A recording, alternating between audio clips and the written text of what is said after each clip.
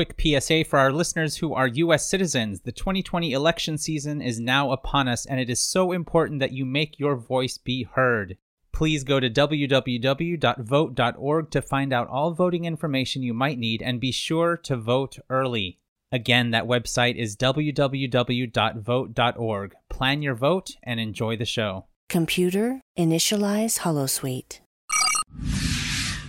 Holosuite Media.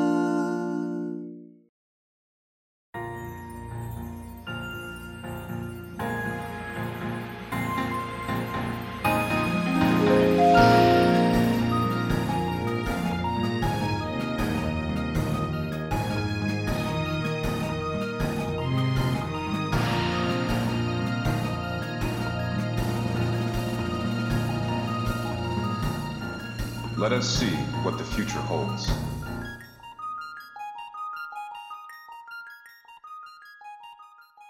Hello, listeners, and welcome once again to What the Future Holds, your Star Trek Discovery podcast here on Holosuite Media. I am your host, Brandy Jackola. I have two other hosts with me, of course, as always. First of all, my lovely husband, Dave. Dave, how are thee?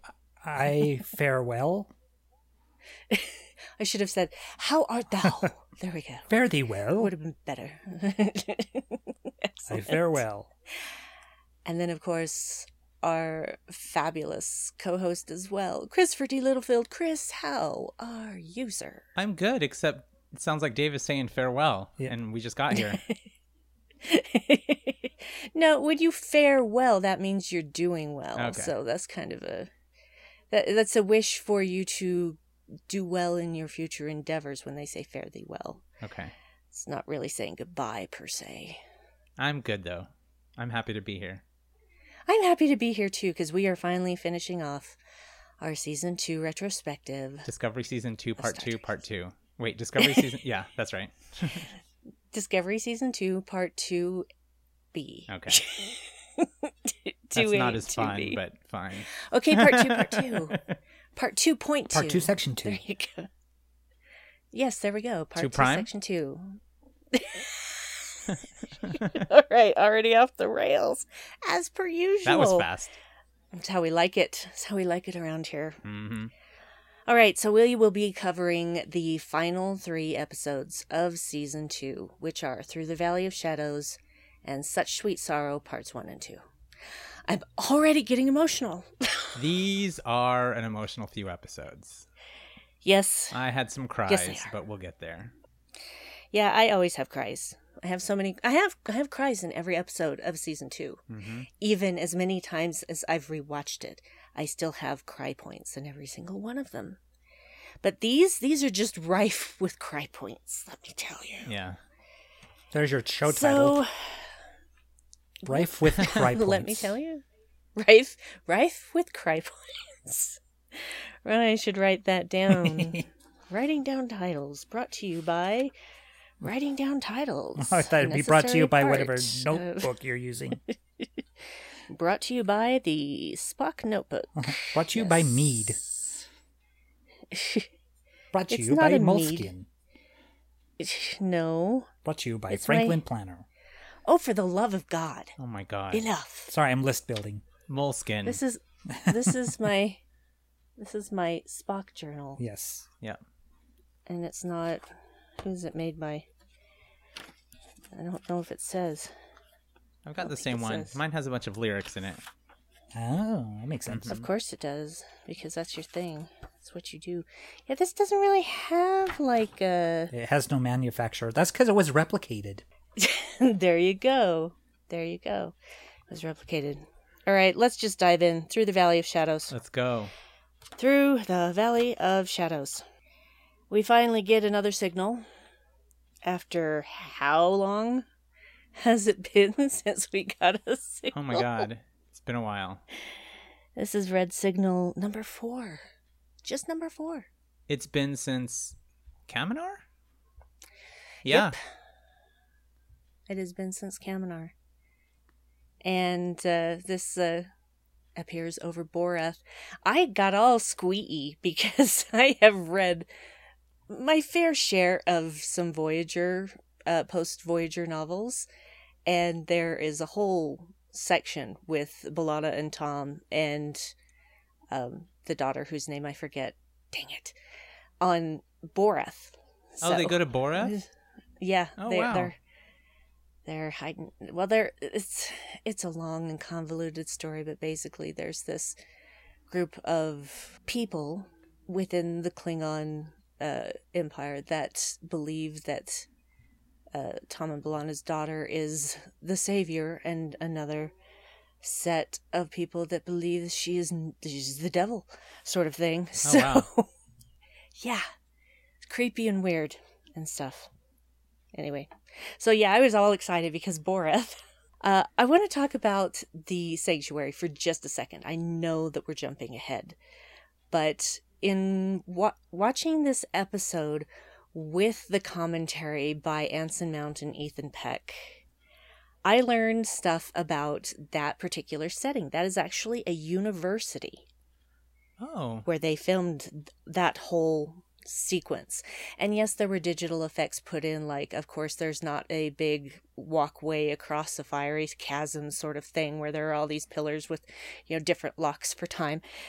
But that initial room is also the same room that is the time crystal room, just shot from a different angle and with different set dressing. Oh, wow.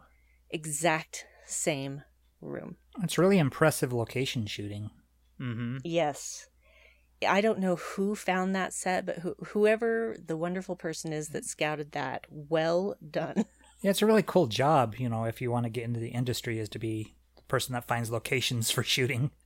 It's like, oh, find this old warehouse or this rock quarry or, just all these different locations where you can shoot something.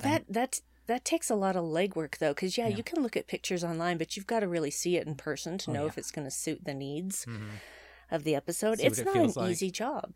Yeah. It's not an easy job. So, yeah, we've got it over Boreth.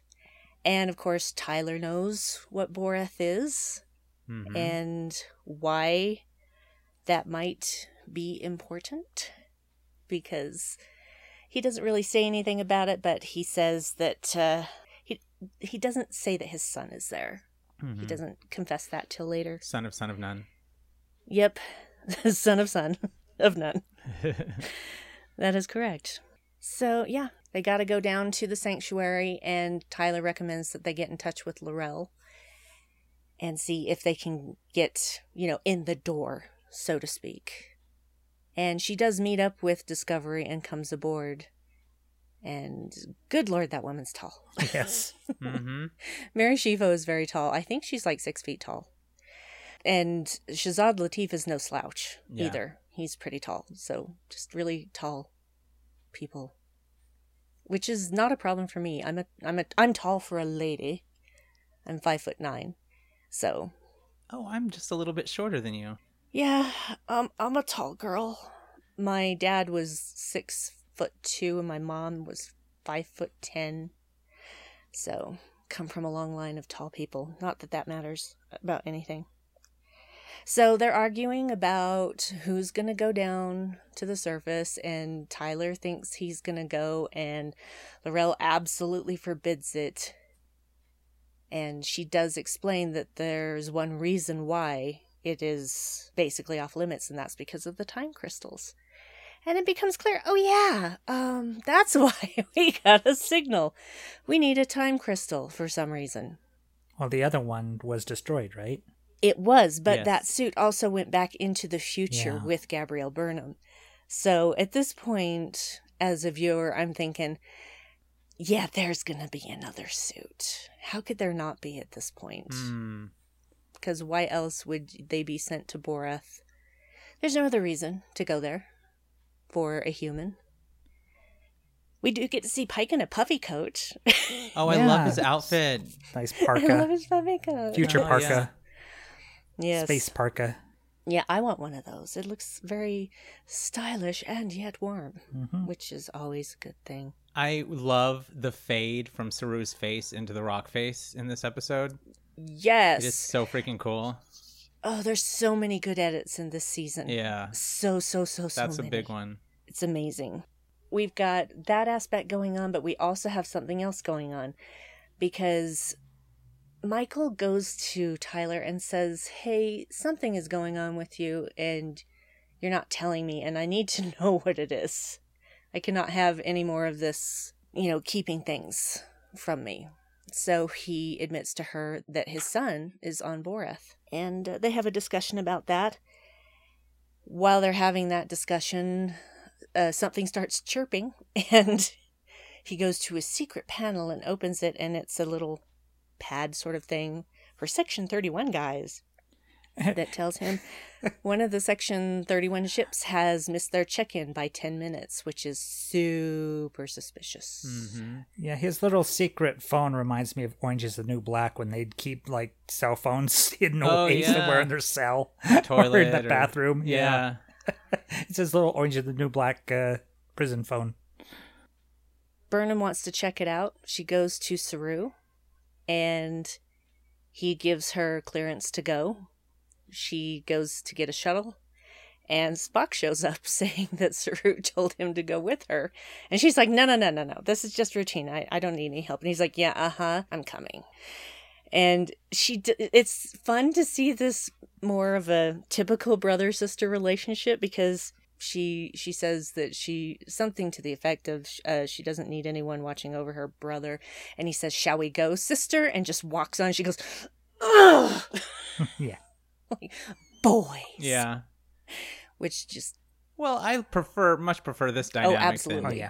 Than I'm not complaining. Before. This is just kind of I'm normal. not complaining about it. It's adorable. It is just funny. Super, it's cute. Super adorable. I love it. Let's follow one story to its conclusion and then go back to the other story. So let's talk about Pike first. I know. Oh, God. I know. So if he meets son of None, does that make him grandson of None? What? Who? When he goes to Boreth. Yeah. He would be grandson of None. Mm-hmm. Grandson of None. Oh, that's good, grandson Dave. Of None. That's grandson another episode title. Oh, I like that. Grandson I like that. Grandson of None. Beautiful. Thanks, everybody. Hope you enjoyed the show. And on a high note. And that's our season 2 retrospective. No tears shed. See you in a couple weeks. Actually, at the time this goes out, it'll be see it in a couple of days. Probably, yeah. Oh, yeah, true. Yeah, we're recording this way early. Yeah.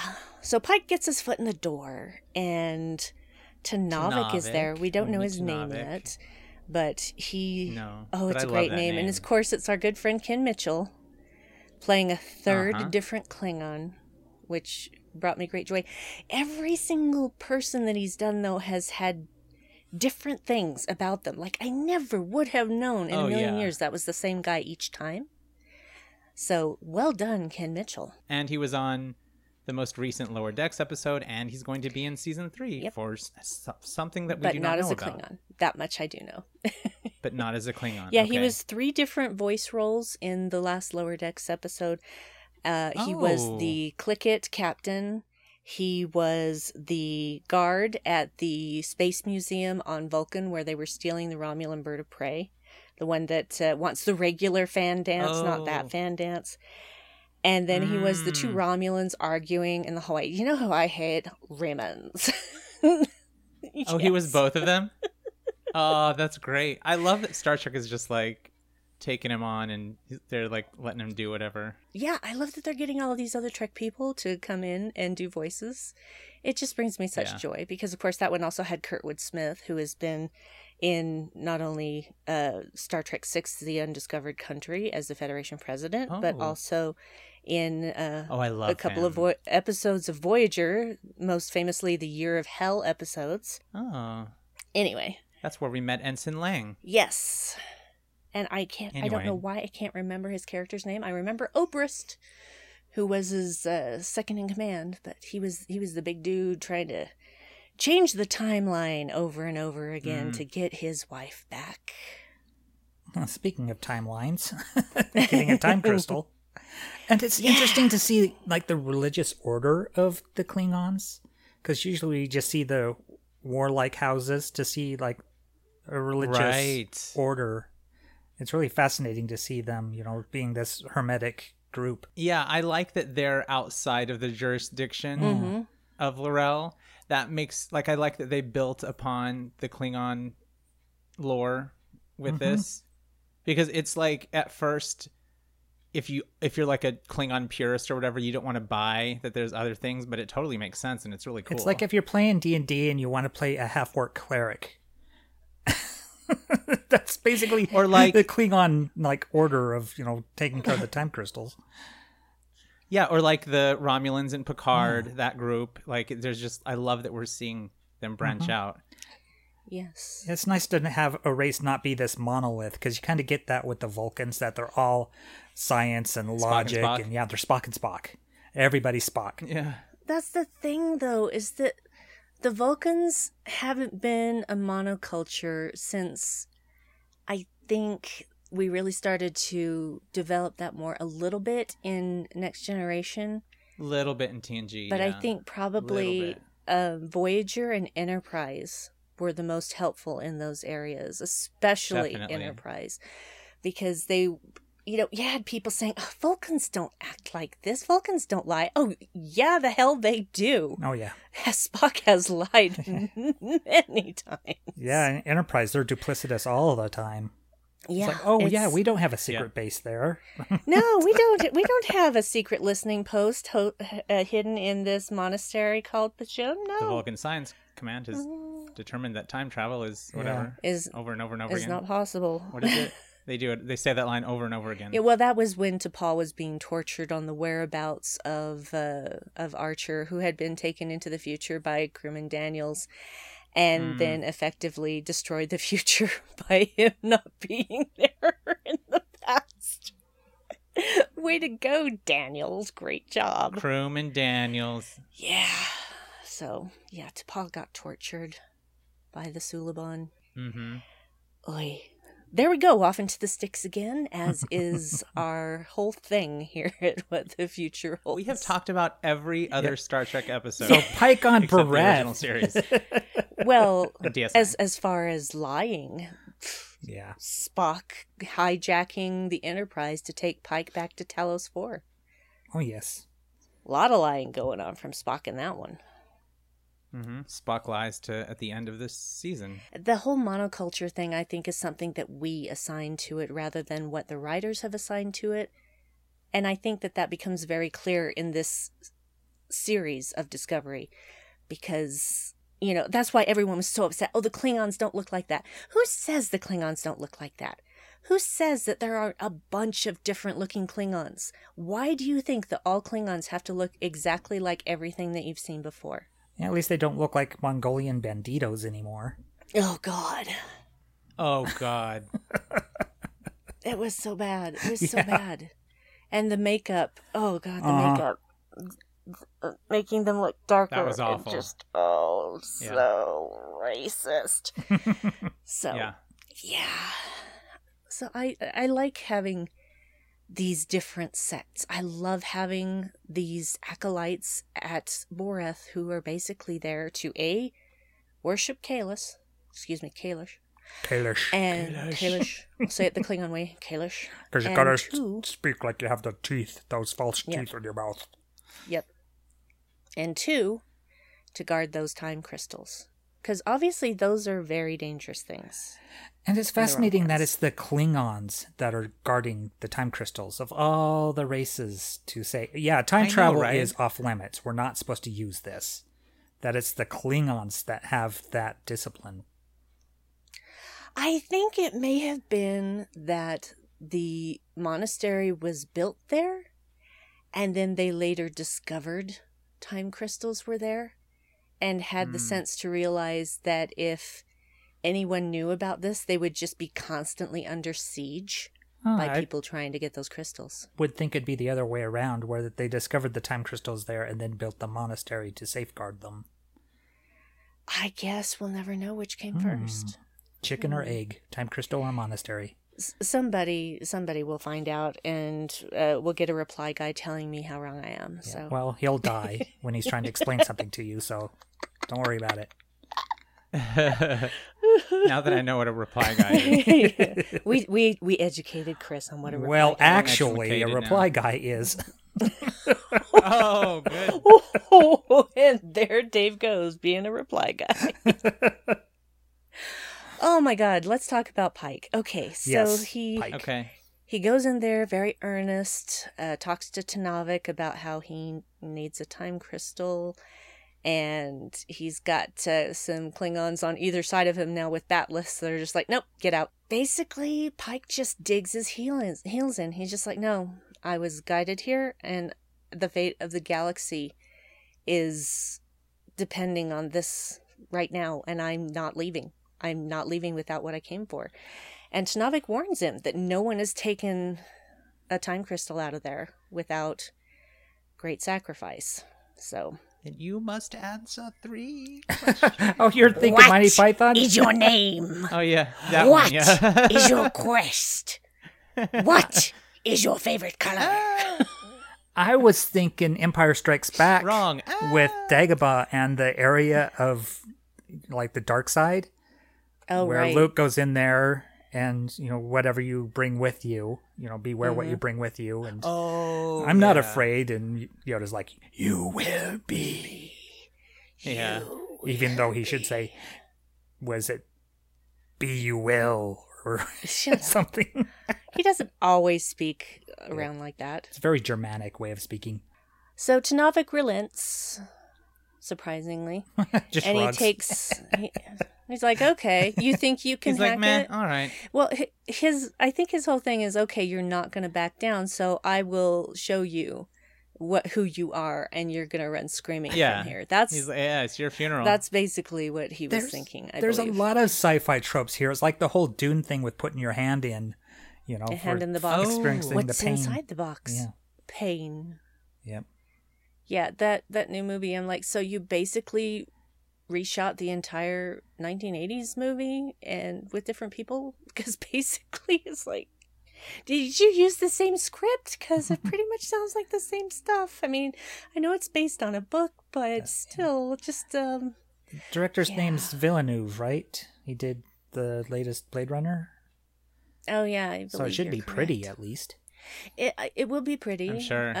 I just didn't see anything new or different Yeah. in that trailer, Yeah. which I really like the 80s version with Kyle Kyle MacLachlan. MacLachlan and Yes. Patrick Stewart and Oh, that's yeah, right. Patrick's Gertie It's Halleck been so long. and Dean Stockwell and Oh, yeah. It's the guy from and Das Brad Boot, too. Dourif I don't remember his name, and though. Jürgen Prochnow. Yeah, Jürgen Prochnow, that's the guy. And Sean Phillips, who's absolutely gorgeous woman playing. Do we Paul's not mom. talk about the one from was it the 90s? Oh, the television one. series? the Television, the Yeah. miniseries the Children one? of Dune one? Or I it thought was they just another did a full-on version. remake, didn't they? Or was never it a saw sequel? it. I think so. Yeah, I didn't I think see you it watched a didn't few see it. episodes, but it was one of those things that was hard to keep up on because it kept moving it. I don't remember yeah. ever seeing any of it, but be that as it may, The spice. well, the thing is that like the movie ended before the book did, because the stuff that happens after the movie ends was just made me go, I'm sorry, what now? What? HWAT. What the what is this?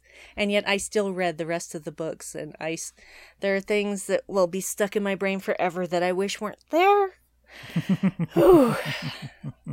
Like the Bene Gesserit using sex to activate the Duncan golem. Anyway, moving on.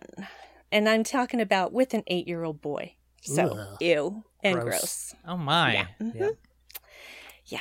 Okay, so Pike, they're going down this. Okay. They're going down this hallway, and Tenavik explains that he is Ash's son, and Pike is like, "How can that be?" And I'm like, "Dude, you realize you're in a place with time crystals, right?" Yep. And we get to see time crystals used as manure, like little Yes. plant food.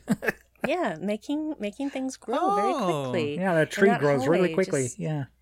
Is very pretty. Yeah, it's so pretty. Yes. And everyone there is, you know that they could kill you at any second, but they're all just kind of cash right now that Tenavik is taking Pike through it. Now, no one is looking at him going, "You're dead." And the scene where they're going across that bridge where they have the 3 locks, there was stuff cut out of that because there was footage shot of them stopping at each lock, the past, the present, and the future. They had to get on the little broom and fly around and find the right key, and they had to play wizard Is that chess. in the bonus features On the Blu-ray? I haven't watched all of the Blu-ray special features, but I'm sure it's in the deleted scenes, is my guess. Oh, okay. I'm gonna do that. I'm gonna look at all those deleted scenes because, how can I not? It's just more disco. So yeah, they get to the big chamber, which is got just, it's lousy with time crystals up in there. Lousy with it. Absolutely lousy with it. You can't swing your hips without hitting a time crystal. Got a time crystal infestation here. And time crystals are an actual thing. I don't understand the physics of it, but it's an actual thing. So it's not like just something they threw out there. No, but I'm pretty sure. Well, they tweaked the science. But These time crystals do behave a bit differently than the ones that we know of. But again, it's science fiction, you guys. Yeah. And science fiction always does better when it's based in science I'm okay fact. with it. And now here comes the part where Tenavik says, yeah, you want to see who you really are? Go ahead and touch one. But you won't like it.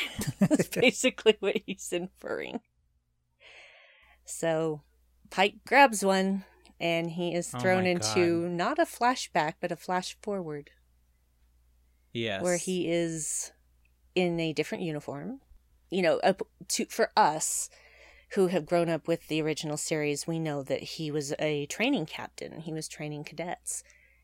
And a terrible accident happened, and he was trying to get everybody out. There was a cadet who was still trying to resolve the situation, and he was just like, no, get out. And then there's an explosion, and he's, I'm pretty sure that cadet's dead, as well as some others. And now he has been exposed to delta radiation, and half of his face is melted off. Yes. And the blast door, I guess is the best word for it, has come down, and you see all the cadets on the other side that are just have their hands pressed against the glass, and they're crying, and I'm like, yes, me too. And then the next thing you see is him in a hallway. Oh God! And I'm just like, I don't want to. I don't want to see this. I don't want to see this. Remember when you first watched this scene, and after the explosion, and you're in the hallway, and he looks over, and it's like so far down the hallway, and when it slowly starts coming in, you're like, oh my god, what the fuck is this? What I think it's gonna be? Is this gonna be it? Oh my god.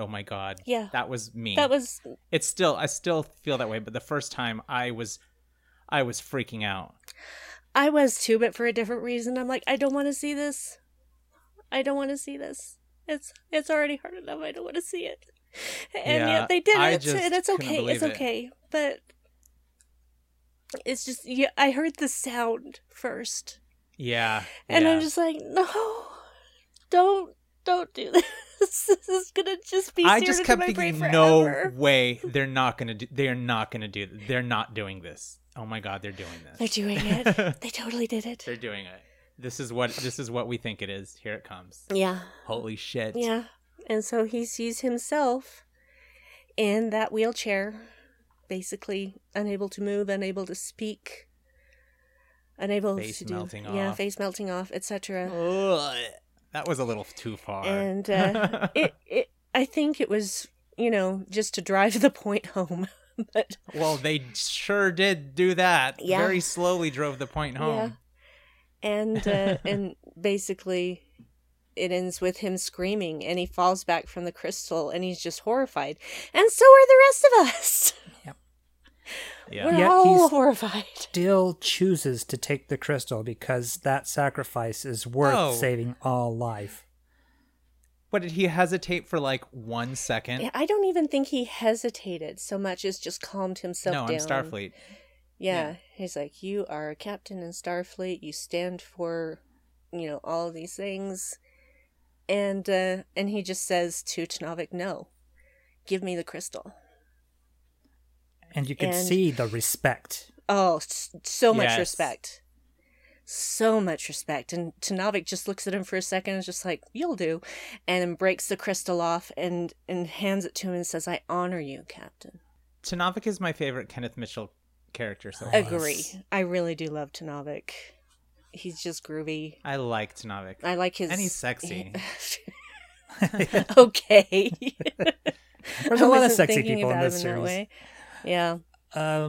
We were speaking of quantum mechanics earlier and how with the observer and the probability field is like all futures are possible with Pike until he picks up that crystal and he becomes the observer and he locks that probability in stone. That is his future as soon as he picks that up because he's observed it. It's bound to happen. Yeah. And Tenavik gives him the choice. He says, you can walk out of here and this future won't be set. But if you take that crystal, this is what will happen. Yeah. And he takes it anyway. Because he's Pike. Yeah, of course he does. He's Pike. It's interesting to know now that Pike knows. Mm-hmm. Right. For the rest of his life. He knows that that's going to happen someday. And he doesn't know what comes after that moment. No. Just Right. just that he's in that wheelchair and can't move or speak. It's like... Which will really be nice when we get to Strange New Worlds. Yes. That's going to add a lot of depth to his arc in that series. It is going to be an interesting undercurrent, and I feel like it could possibly make him a little reckless at times. Yeah, because he knows he lives only so long, and so he's going to be pretty much bulletproof until he gets to that point. Yeah, Right. and that's the thing. He already knows what he has to lose. Yeah, so he's like, oh, well, I'm not a training captain yet, so obviously I can't die here. He even tries that in the season finale. Yeah. Right. But, yeah.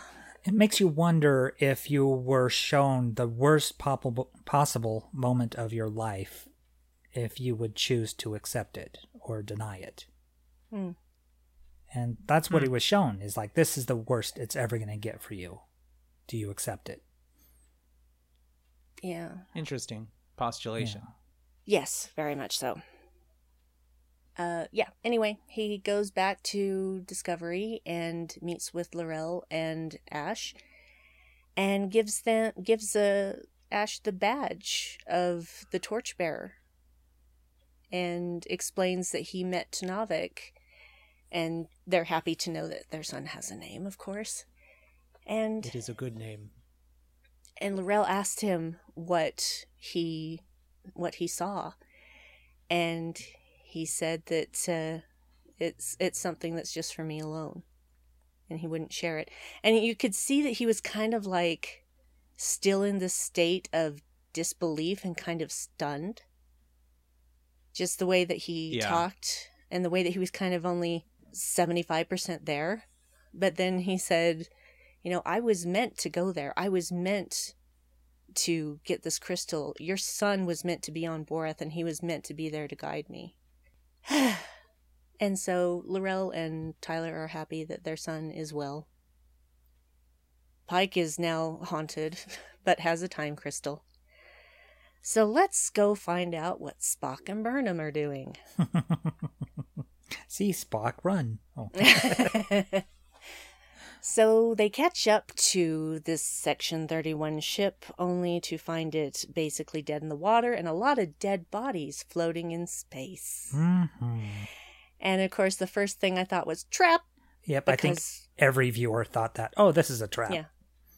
Yeah. And I think that both Michael and Spock also thought it was a trap. And then when one of those bodies happened to still be alive and happened to be someone that Michael knew from her time on the Shenzhou, I was like, super trap, that guy's control. Yep. I didn't realize that at first, the first time I saw it. Oh, I was convinced. I'm like, that is too convenient. There is no way in hell. I don't think I'm that suspicious when I first watched the shows. Well, maybe you're just open to the experience, whatever they give you. Yeah, Don't maybe. overthink it. The thing is that Okay. all of this was too convenient. Yeah, Well, it's yeah. like PsyOps level, where they specifically target Michael with somebody she knows, not just some random crew member, Well, but I'm somebody not she even. knows. I'm not even talking about that. I'm talking about the ship checking in 10 minutes late. Yeah. And knowing that Michael would want to be the one to investigate this because she now has a personal grudge with Control. Right. It's not just about all sentient life now. Control took her mother from her. She has got a personal grudge at this point. So, and Control is very good at predicting behavior based on all of the information that it has gathered about everybody. So it sets up the perfect thing to get her there. And so I figured everything from that point on was just more trap. Mm-hmm. So when one person is conveniently alive and it's conveniently someone that she knew, I'm like, that's Control. It's a trap. And I hoped that it was going to be not like the end of the episode before she realized, but it wasn't quite the end. Oh no, we got a good battle. Yes, we did get a good battle that still makes me super tense, even though I know the outcome. Yeah. We get little nanites like replicators, like from, what was it, Stargate? From Stargate. That did that? Stargate SG-1. The replicators. It reminds me of, it's very Terminator 2. That too. Also, yes. Yeah. The effect. Indeed. Yeah, Cameron Gant. Now, that guy's good looking. Yeah, he's cute. I don't see it. Also, you don't see it? Well, that's because you're not on. attracted to men, darling. You can objectively see that he's a cute guy. Yeah. Right? Yeah, he can objectively see that. Yeah, you can. You know, he doesn't. You can objectively, and I can objectify. Yes, because there's some nice butt shots in this episode. There's some more. There's a wonderful full backside backlit shot of Spock when he is going to this control room. He just pauses there for a minute, and I'm like, yes, freeze that frame, print it, and put it on my wall.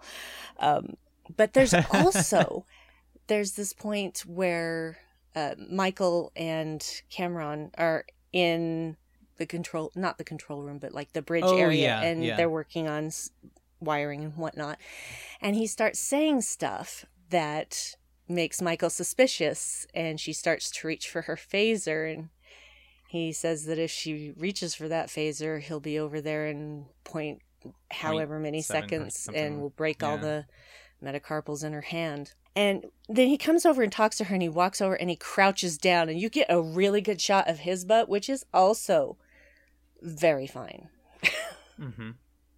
Those environment suits may be uncomfortable, but they sure extol a person's physical virtues.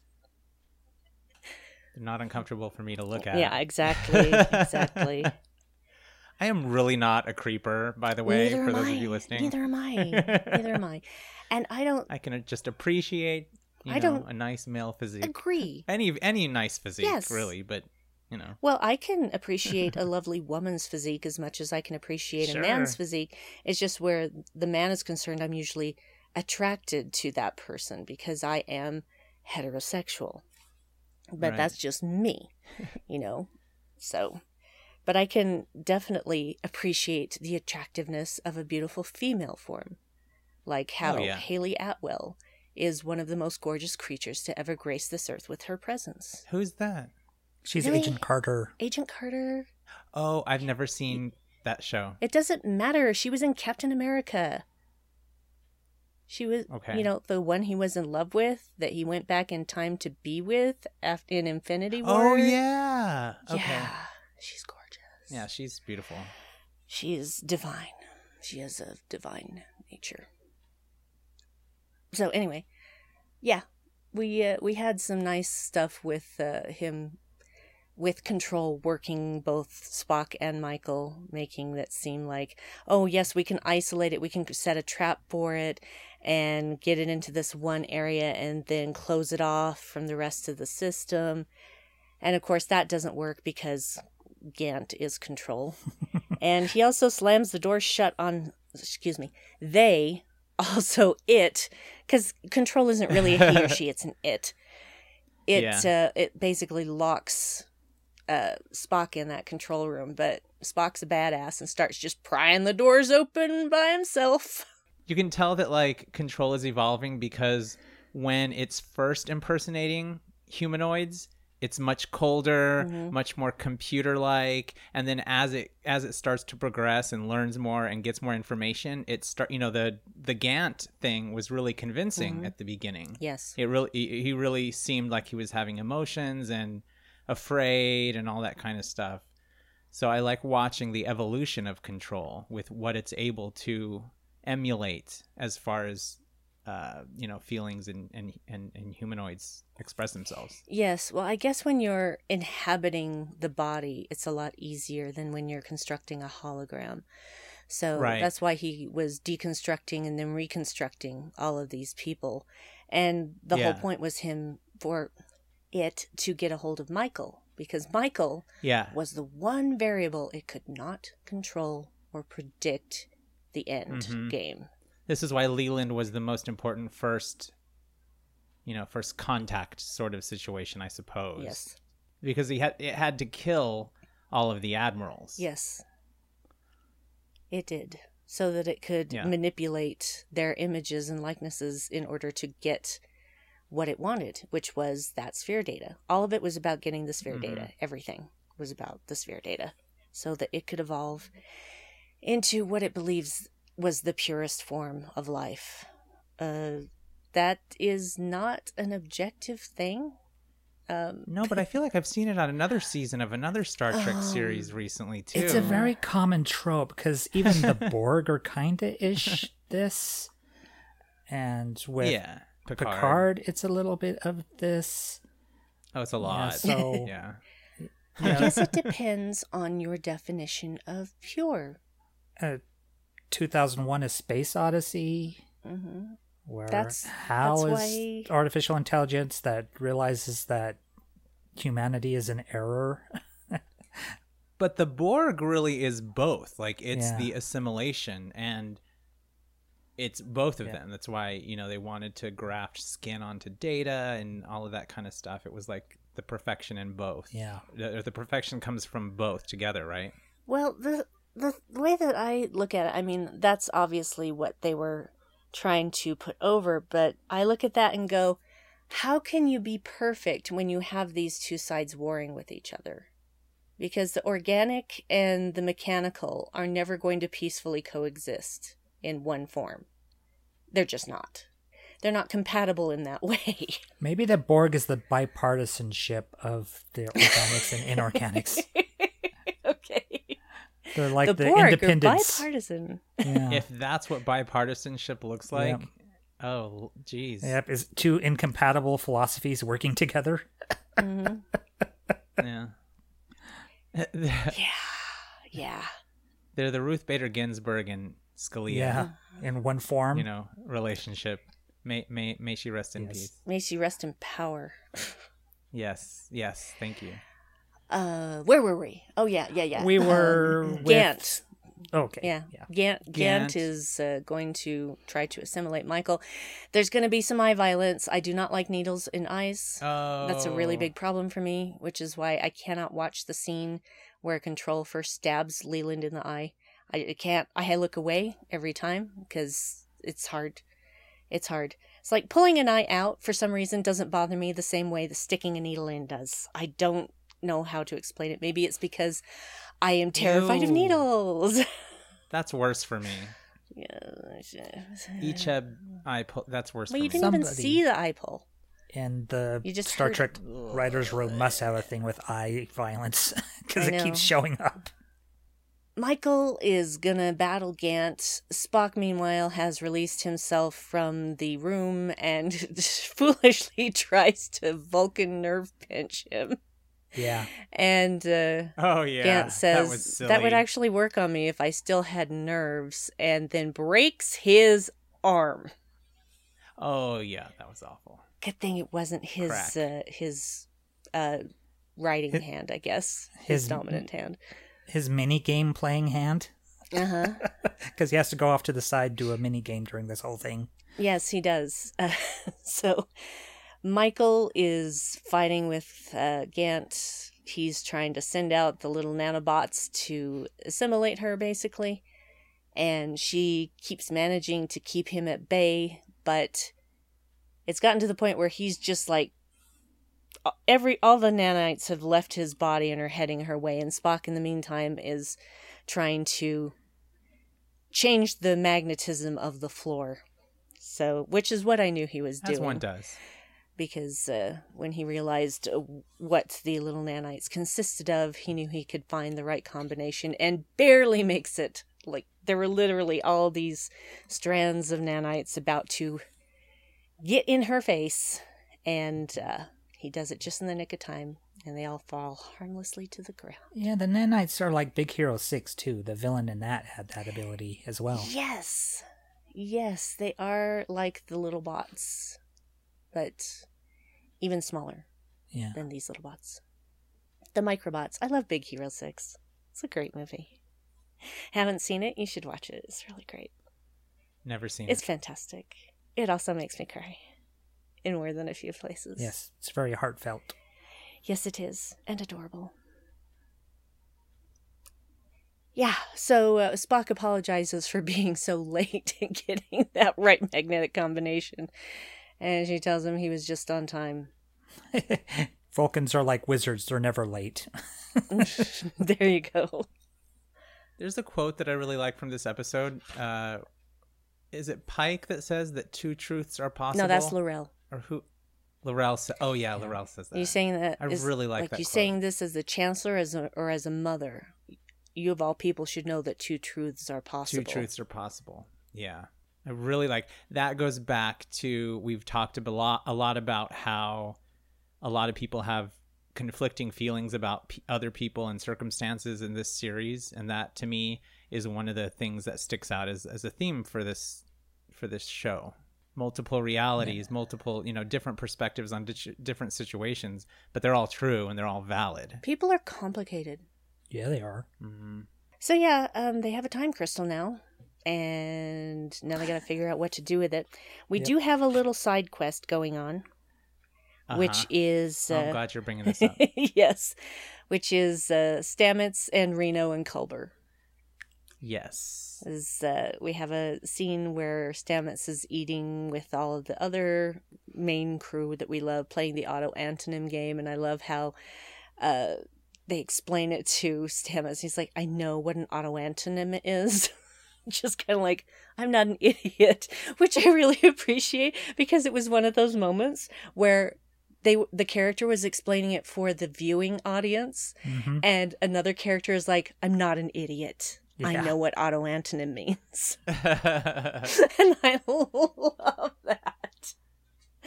Well, that's very much in line with your/our sense of humor. Exactly.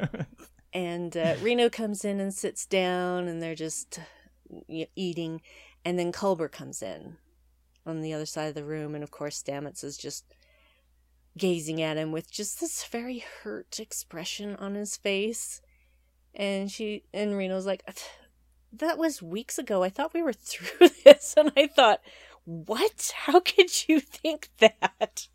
That's cold. And so he says, mind your business, eat your protein. Then he just gets up and leaves.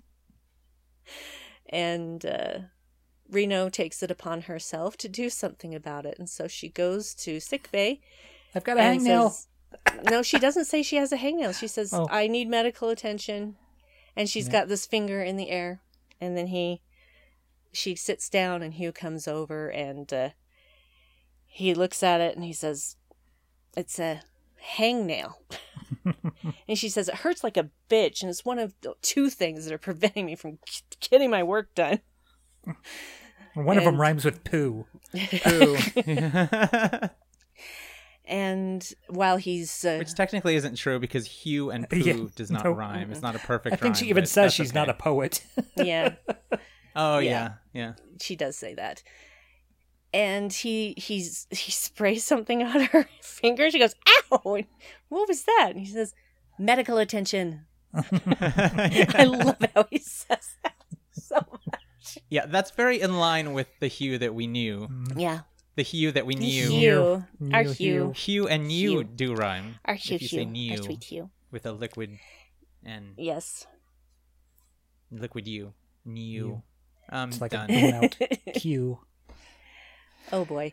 So he sees a wedding band on her forefinger and he says, "Oh, I didn't know you were married." And she talks about her wife and he asks where she is now. And he says, she passed. But Reno was talking about how she went berserk during the wedding. And then Hugh starts talking about his wedding. The do not playlist for the DJ, the dress code for guests under 6, and all this ridiculous stuff. I like that this is a very touching scene, and I like that Reno says people like that always find people like, or people like us always end up with people like that, and thank God, or something like that. Because people like us always find people like them, and thank God. Yeah, I like that she is feeling a connection to Hugh, and that they're similar in that moment. Mm-hmm. Although I really think that Reno and Stamets are much more similar, and that's where a lot of their conflict comes from. Oh, absolutely. Well, Stamets doesn't seem to really like to press Reno's buttons anymore. It's more of Reno liking to press Stamets' buttons. She gets a kick out of that for some reason. And we see a little bit of that in season 3 trailers. And there is this I've been trying to decide how to broach this subject, because there is, in the gay community, there's often some moments of rivalry between cisgender gay men and lesbians. And there's sometimes it involves some misogyny on the part of we gay men. And, because lesbians are women and women are often the subjects of misogyny. And so I find that it's fascinating to look at the dynamic of Stamets and Reno specifically in having encountered things like that in my own life. Interesting. That is fascinating. And talking with my lesbian friends about situations like that, and just that there has historically been some conflict. I'm not saying everybody or all the time, but it happens. Well, and as far as misogyny, women are always the subject of misogyny, because that pertains specifically to women. If it were men, it would be misandry. Ah. Yes, I know these things. I didn't know that. Look it up.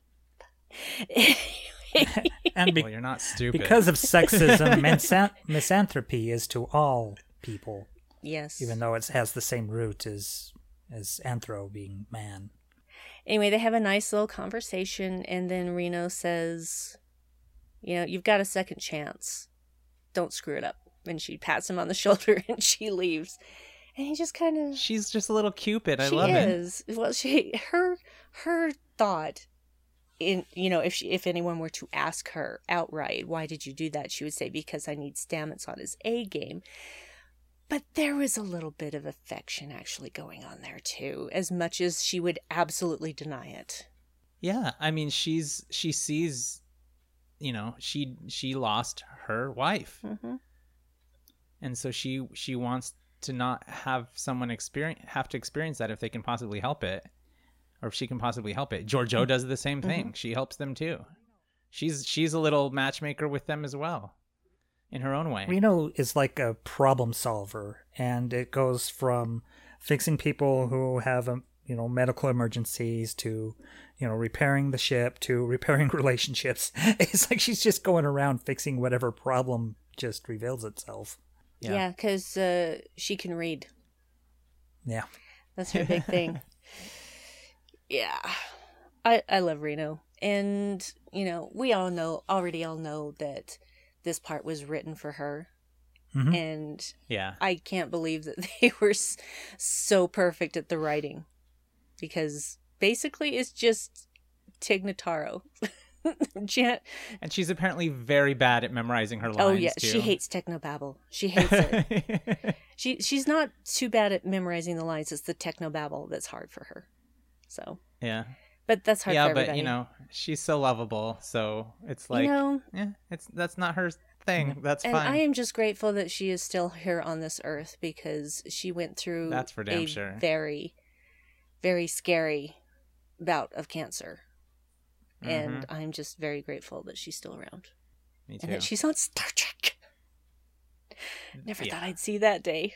I mean, I would never have looked at Tig Notaro and go, yeah, they should get her on Star Trek. She should be an engineer. Yeah. She's just so perfect. It works. It works so brilliantly. It truly, truly does. And wasn't she even like, what? Why? What? I'm going to say something really weird, and Dave's going to get this, but Chris, you probably won't because you haven't seen Babylon 5. But Dave, you know the thing that Tanavik was wearing on his head? It just really super reminded me of the Minbari. Oh, yeah, their little bone skull kind of thing. Yeah, it just really made me think of that. I can't unsee that now. Just like, oh, that looks like a Minbari head. Oh, wait, now I've sealed that connection for time and all eternity, and that's all I'll ever be able to think when I look at that. Well, the Minbari themselves had a very religious fraction of their society, so it would make sense that there'd be some parallels. Yes. Oh, I just Googled him. Yes. Totally. Of course he would Google them. Yep. Oh, that's cool. Yeah.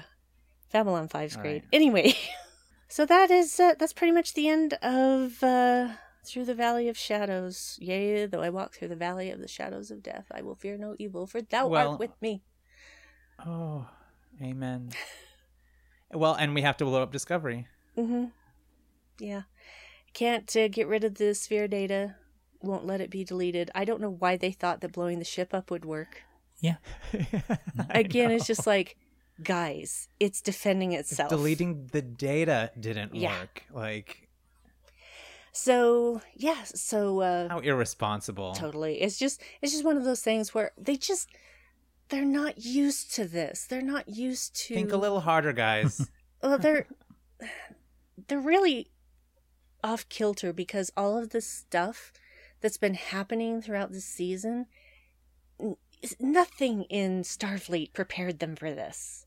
And none of it makes sense. No. Like, it's like, they don't know what the hell's going on. They don't know how anything's connected, who's doing what, where's it from, what's it from. They don't know anything about nothing. They're just running around and, I get the impression they have like a troubleshooter's guide at the end of the manual, how to deal with data that's trapped on your computer system.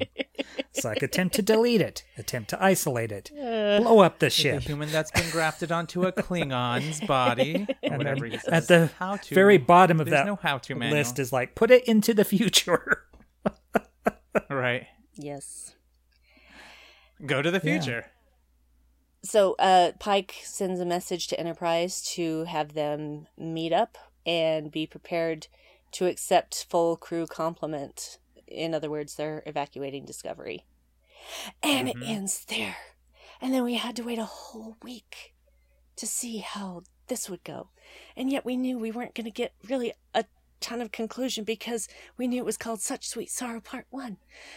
How about those gantries, those bridges that connect the evacuation between... corridors? Oh my god. Okay, so seeing the Enterprise again, but also how Discovery was basically turning itself over in space to match up with them, because that's the thing about space.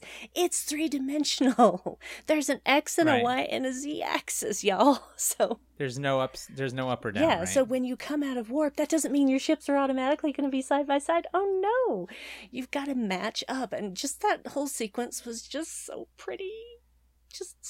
That was beautiful. So pretty. And Discovery just keeps coming up with all these little tricks and treats. So many. Indeed. The all of the camera things at the end of season 1, and the little things, the pods at the beginning of season 2, and then evacuation corridors. Yeah.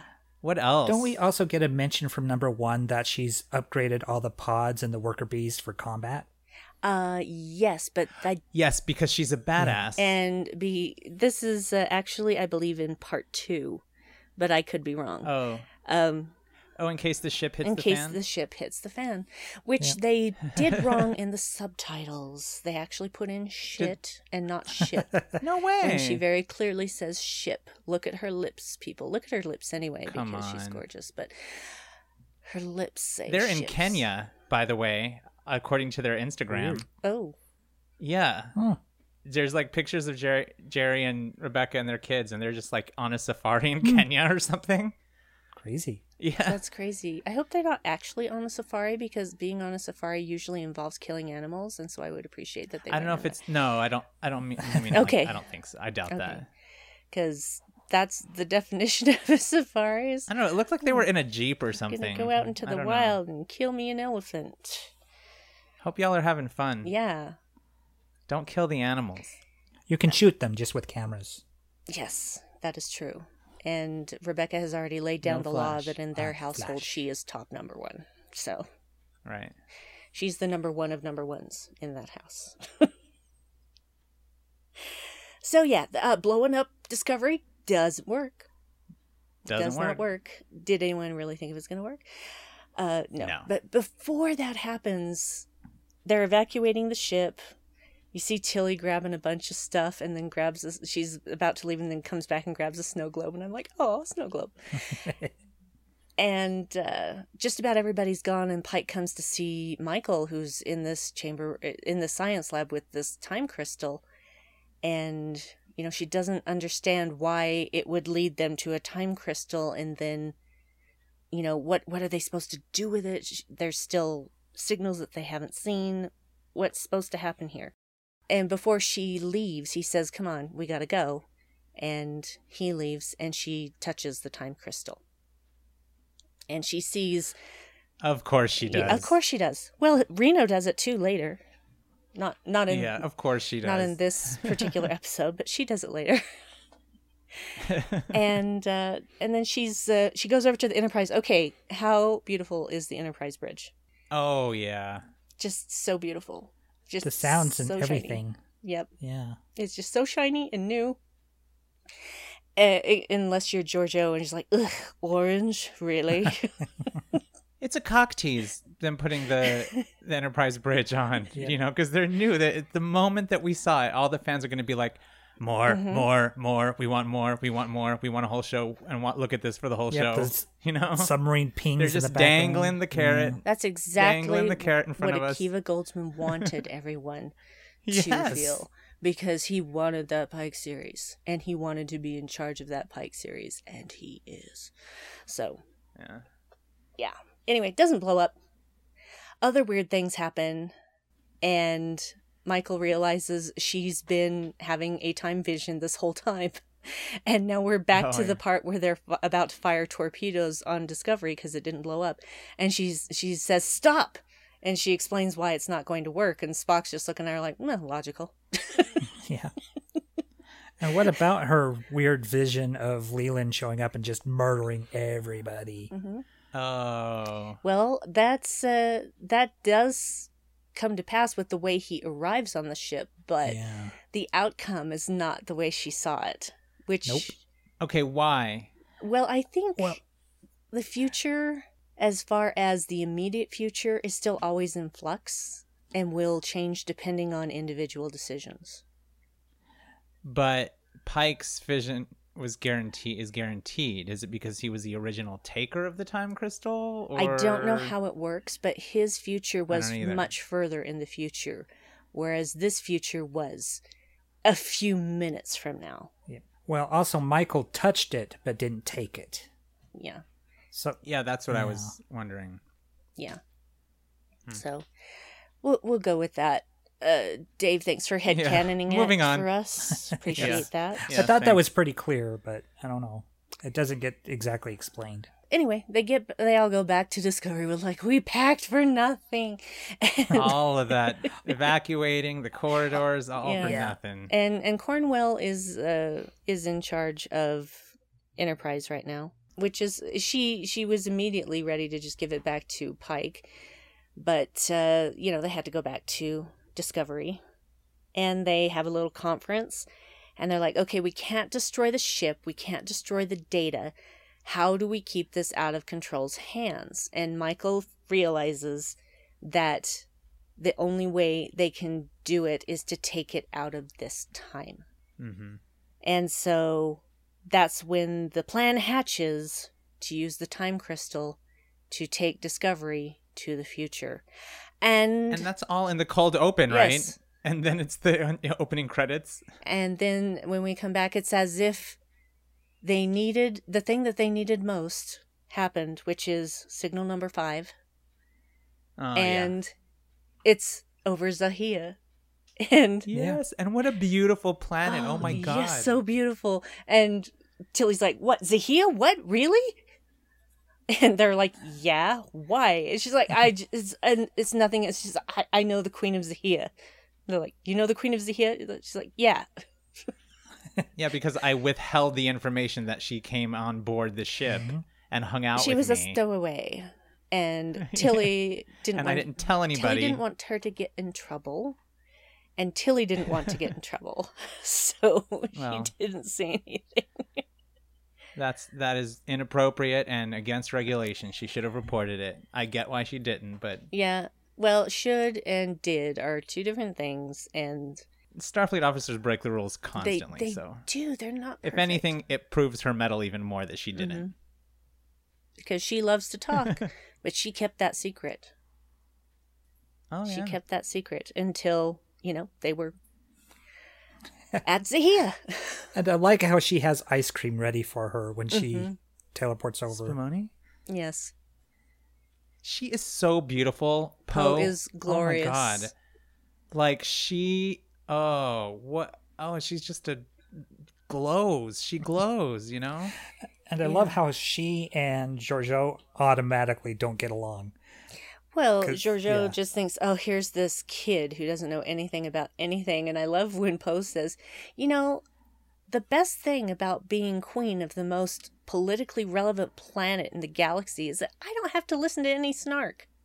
Yeah, because she made it a law. Not only is she queen, she developed a system that re-energizes dilithium crystals, right? Recrystallizes them. Mm-hmm. Yeah. We better get more Poe on Strange New Worlds. I would love that. Yeah, that would make sense. Prediction. Yeah. I would love that. That would make me super happy. Because we'd have to find out what was going on with all the goings-on of them trying to get that formula of how to do that. Everybody trying to get that formula. And meanwhile, Poe and Reno hit it off immediately because they're two no-nonsense people. Yeah. Yeah. And she just uses the spoon and starts doing physics calculations in the air. Writing formulas in the air. And Poe says, Reno says that's what she's doing, and Poe looks at her and says, I like you. And Reno says, I like you too. I like you too. They kind of wink at each other. It's kind of nice. So Poe says that she can create an incubator, basically, that will charge the time crystal without having to have the energy of a supernova. Because, firing an antimatter torpedo into a star to get a supernova is not on the list of right answers for how you charge There's that no bad torpedo. ideas. Now, that was a bad idea. That was a bad idea. Yeah. Bad idea. So they're working on that, and Michael has the blueprints of the Red Angel suit. So they've got to build it. They 3D print it. They kind of do 3D print it, really. I guess that's what a replicator is an advanced 3D printer. Yeah. They have a very limited amount of time. While and they're doing it. They're not really bitchy. Oh, yeah. Super tense. Yeah, they're They're working on a deadline, for sure. Oh my God, but it's so tense. Yeah. I'm even Stamets, though he has been more awful in the past when it comes to being under pressure, he's like, no, the EPS manifolds have to be purged each time. Watch me. Something like that. I don't know if that's exactly what he said. Something had to be purged every time, and it wasn't being purged. And then he's like, watch me. So he wasn't being as much of a jerk as he could have been. But when people were making mistakes, bumping into each other, then Michael's like, off the line. That poor guy's like, sorry, Commander. Yeah. Sorry.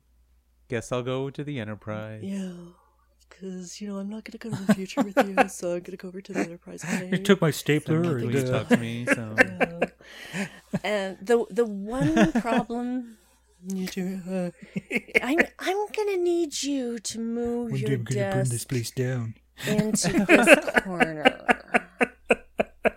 Just you watch me. Oh, Office Space. Oh, Milton. Yep.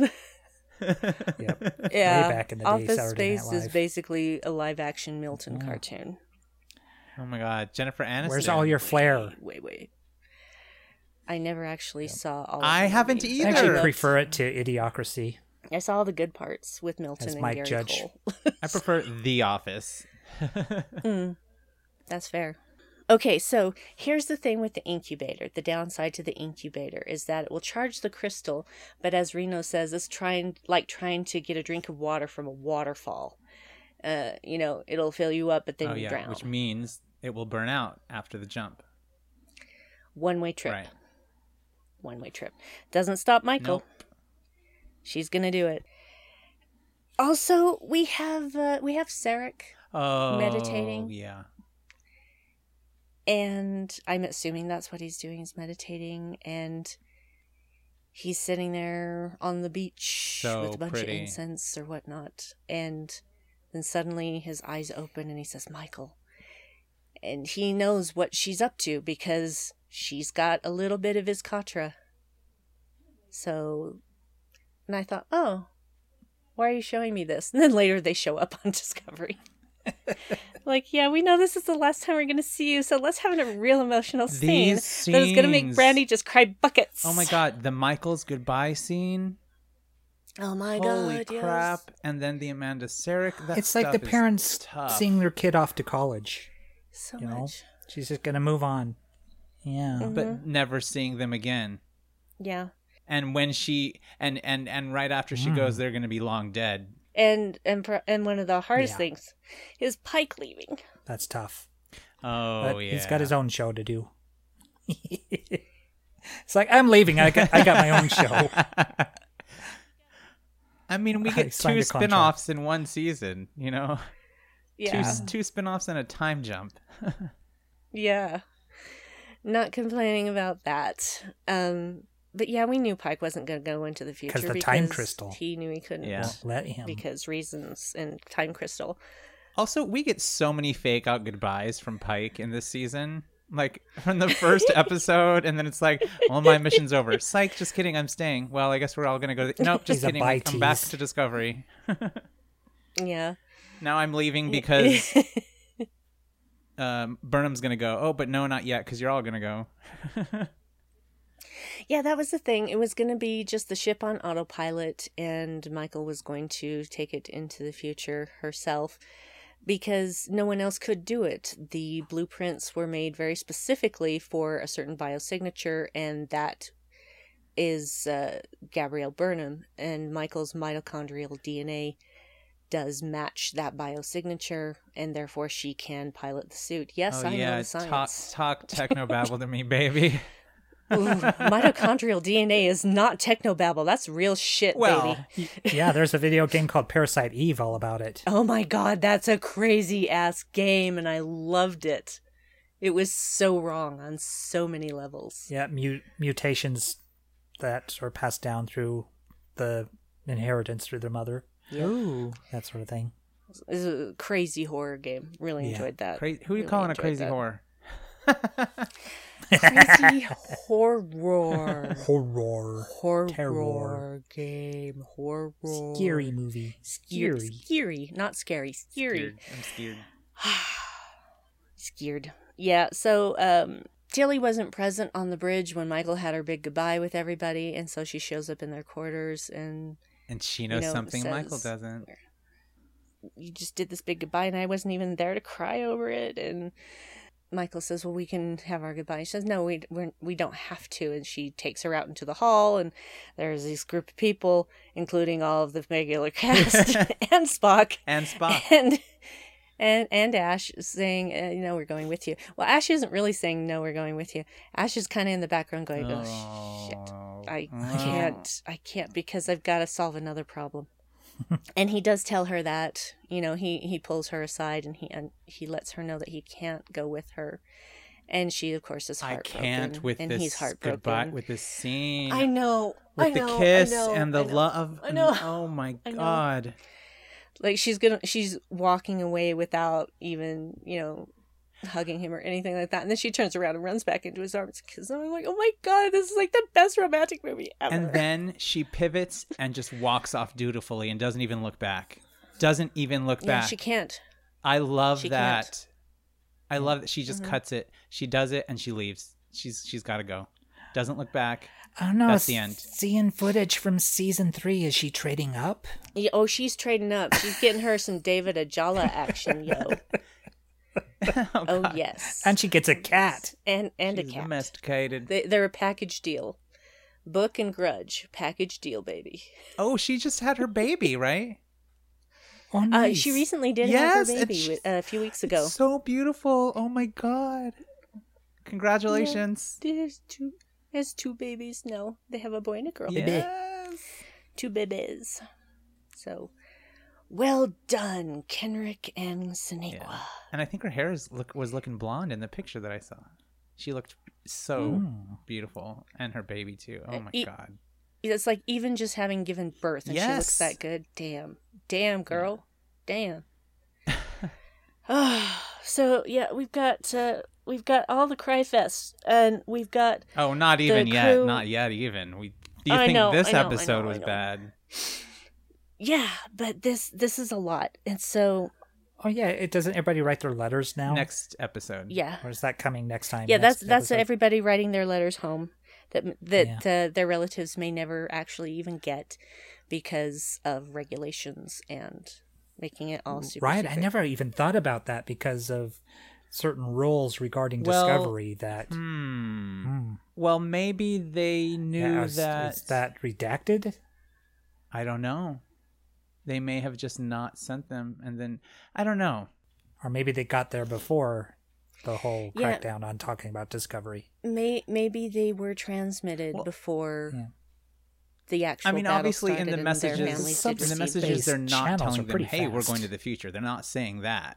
But they do know that there's a battle. Yeah. So they could have just said goodbye, like send them letters just in case we die. Yeah. So they could still die by You know? being blown up. Yeah.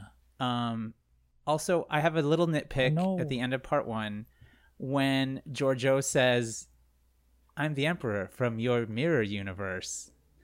This is the first and only time that it's ever been referred to as the mirror universe on screen.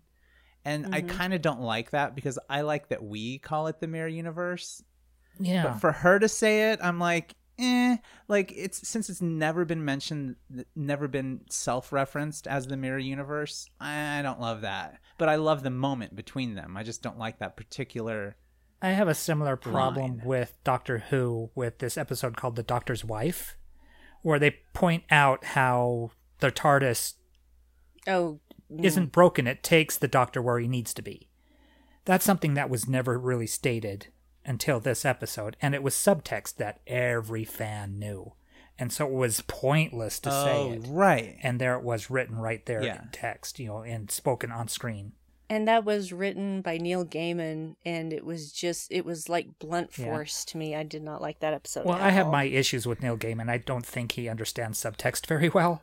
I think everything's very textual when it comes, like his symbolism is really heavy-handed because he doesn't understand like subtlety in writing. That's fair. And I think that's the case here, is her saying specifically mirror universe. That's something for the fans to call it. You don't need to call it another universe would be fine. Well, I think that she said it like she was regurgitating what she had found in logs or whatever. Your mirror universe, like stuff that came before, like I guess the Enterprise episode. But according to her, if it's from her perspective, they are her mirror universe. So, and yes, she's resigned to the fact that she is now a part of their universe. So, I don't know. Yeah. That's a very valid nitpick. Thank you. Yep. I do like that. What Pike Marion winks order? at Yep. her. Yeah. Which means either he was already briefed or Michael told him. He didn't know the whole time. The first time that he meets up with Giorgio, he did not know. He did know later. Well, he did have this. He suspected something was up. He did, because he asked Michael about it more than once, and that was one of those situations where she said, "You know, it's a longer conversation. I'm asking you to trust me," and he says, "I do, but I'm not going to wait forever for these answers either." Right. So I'm guessing that off screen, that Somebody. conversation finally happened. So Right. that's why he would know. But Pike's good at keeping a secret, so it's all good. So yeah, so many character moments in this episode. There's one thing that really grabs me every time, when Michael says that she is the only one that can take Discovery into the future. You see a shot of Spock, and he's just got this little micro expression that lets you know he is not happy about Right. that. He's not happy. He's like, no, not her again. And it's just so brilliantly done. So subtle and yet so powerful. He's just not happy. Very upset. I have 6 cry points in this Wow, episode. 6. I the have more last than 6. watch, anyway. I have more than 6. Like, I notated them because I wanted Brandy to know. Please let me know. Oh yeah, that's I the will. list. Do you want me to tell you them now, or do you Tell me want the to go list. as we go through the episode? Oh, Okay. we're going to go through the rest of the second part then? It doesn't matter. I will say that we talked about the difference on one episode. I think it was we've been talking a couple times about the difference between temporal and temporal. Mm-hmm. And the computer says temporal in this episode when she's in the suit. Well, you know, text It to says speech temporal. is never that accurate. They really rushed that whole Ruin program. all of my nitpicks. You make everything make sense. Yeah, we're good at that. Both of you. We're very good at that rationalization. Even with things I hate, I'm good at rationalizing. Yeah. You know how that can be. I will say, first one in the episode is the boys. When Hugh and Stamets, that moment that gets me every time. Yeah. Every time. Yeah. You're my home. All of that stuff, like, and that's early-ish in the Yeah, episode. it's a good place to start. You're my family.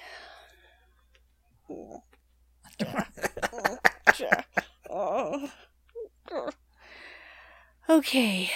So I have another nitpick with Such Sweet Sorrow Part 2. Ooh, It's a a nitpick that I Brandy have nitpick. expressed more than one time. Huh. Oh, I was on the live show for this episode too, but I don't Yes. remember you talking about it. It's when Detmer is explaining that they need to be in the perimeter outmost radius of the battle, you know, and number one says, "I can't punch through what you're saying." No. I'm sorry, but number one is the smartest person in that room. Even on her own ship, she is the smartest person there. There is no way in hell she didn't understand what Detmer was was unnecessary. saying. Didn't you even snark. say that in Yeah. English? When they're both at the Yeah. helm? Yeah, Yeah, she there's makes says in no English, I sense. can't punch a hole through what you're Yeah. saying. And I'm just like, That was really lame. no, Unnecessary. no, Mhm. that was out of Yeah. character. Because number one Agreed. is way smarter. And it's an than that. overused line anyway. When somebody speaks something like scientific and they say, speak English, it's like, well, it was English. Usually, you just didn't understand. what I say is pretend I'm stupid and tell me that again. Say that to me like I dropped out. Yeah, say that to me like I wasn't Yeah. listening. That's usually how I do. I never say, now say it in English. Never, ever, ever, ever, ever. I hate that so much. Yeah, it's overused. It's cliche.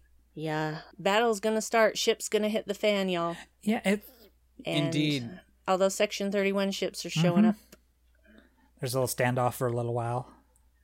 Little saber rattling. Well, of course, Leland shows up and says that it wants its sphere data, and if it gets the sphere data, it will leave them all alone, but they know that that's not true because they know that eventually Control will destroy all sentient life except for itself. Right. So they're like, nah, you're not going to get it. Ooh, and, I have a headcanon. Yes. What if the sphere data contains the same kind of AI stuff that's in Picard? This has been talked about, yeah. And that's what triggers their like murderous quest to eliminate all organic life. Well, it's really obvious that there are a lot of similarities, and even with the design, with the little ship that they encountered from the future, and then what we saw at the very end of Picard season 1, the tentacle looking things. But I think in all reality, they're completely unrelated. Agree. It's been pointed out a lot that, it's sort of the same story. People want to see connections where there aren't necessarily connections, because I can't tell you how many times during season 2 I had to tell people, no, it's not the beginning of the Borg. It's not. It's not. Yeah, there's no organic stuff. Well, people want to think that involved. Yeah, people want to think that they get to, oh my gosh, I wonder if it's this. Like, people's imaginations run away with them, and they think they want to figure something out so bad that they'll make stuff up. Yeah, but the Borg already exist in the time of Discovery. The Borg have existed for some time prior to this. They existed pre-Enterprise. Yeah, and they came back in time too, so they've been, they've been. So around. They've been here since basically 2060 something. They've been here since the 19... What was First Contact Day? Yeah, when was that? First Contact Day was what? I don't remember. 2060s. Yeah, because I want to say it's like 2066. The eugenics war was in the 90s. Yeah, eugenics wars were in the 90s. That's when Khan went into space on the Botany Bay with his little acolytes. Yeah. And okay, April 5th, 2063. Oh, 2063. See? I knew I was somewhere in the 60s. Thank you for looking that up, Chris. I appreciate it. No problem. So yeah, there's this confrontation with Leland, and I do love Georgiou saying, invite him aboard. Yeah. They're like, no. Oh, because she wants to accelerate the confrontation. She knows there's going to be a confrontation. She's prepared for this confrontation, and she knows that Control knows her moves and what she will do, and she subverts expectations. And apparently, Leland is like the core processor of the whole thing. Yes, Leland is the core processor of Control at this point. So he's the control of Control. He's the control of Control. He's the comptroller. The comptroller. It fits, damn it.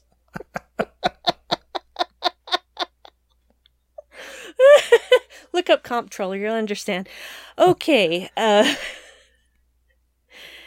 Anyway, I loved Saru quoting Sun Tzu. I'm saying that wrong. Sun Tzu? Yep. And him being in temporary command. I'm pretty sure he's going to remain captain, don't you think? I think so. You think so? I think so. I think that they're never going to have a captain. I think that he will be temporary captain until as long as it takes for them to find Sonequa again, because they're separated, which is at least a year, it seems. And so, like, I don't know. I don't think, and then she'll come back and they'll be like, and now to that business about the captain. Oh, let's wait until later to talk about that. And it's just never going to happen. No, I really think Saru will be captain. That's just me. What if they do a joint captainship? What if they're co-captains? That would be weird and awkward. It would be weird. Yeah, they'd have to get a third, and there'd be like a triumphant. That way they could have a tiebreaker. Yeah, they'd have to have a holy trinity. You can't do it with just two. It wouldn't work. So, where was I? Georgiou. I actually think it's funny. Mom. It could be Gabrielle. Could become the captain. It's she's possible. Around. She's still Starfleet. Oh no, is she? Because I thought she was just like a research scientist. 31. Yeah.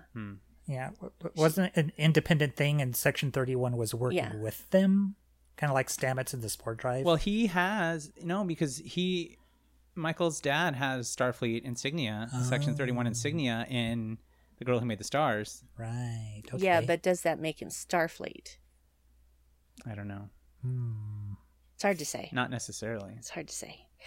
In any case, I do something I've been trying to say for like 10 minutes now. Some people love this part. Some people hate it. I actually get a kick out of it. Leland, we were just talking about you. Everybody hates you. Congratulations. I love that. I thought the part everybody hated was yum. Yum yum. Yum, yum. Yeah. Yeah, that's weird. That's a weird It's funny. line. It's weird, but she's Barzan. I don't know her customs. So what do I we don't know. about She's Barzans? freaky. I like it. I like it. I like a little bit of freak. Non's a little freaky. So Giorgio says that by her count, he's got 30 ships, and he says count again, and the ship hits the fan, y'all. Oh, yeah. These little ships come out. We talked about this in the live show when it aired, that it reminded me of Beyond with all of the little... The bees. The beehive. Yeah, that formed like a tidal wave, and then the Beastie Boys kind of break up their signal. Well, if you're going to do something noisy and loud, Beastie Boys works. That's one of the funniest The rhythm scenes. and the shouting. I like the rhythm and the shouting. I love her. Oh, Jayla. Everybody loves I gotta get Jayla. the little Funko Pop Jayla. Oh, that'd be nice. I have my Put that on I the have my list. Jayla pin. My Jayla fan says pin. Oh yeah. Yeah, this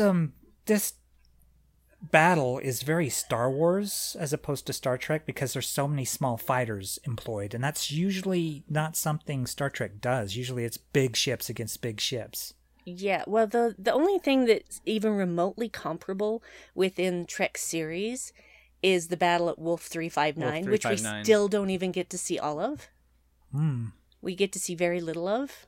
But like little single man fighters. Yeah, no, they don't. There's no people in there. They don't expect a small one-man fighter to be any threat, or they'd have a tighter defense. Yeah.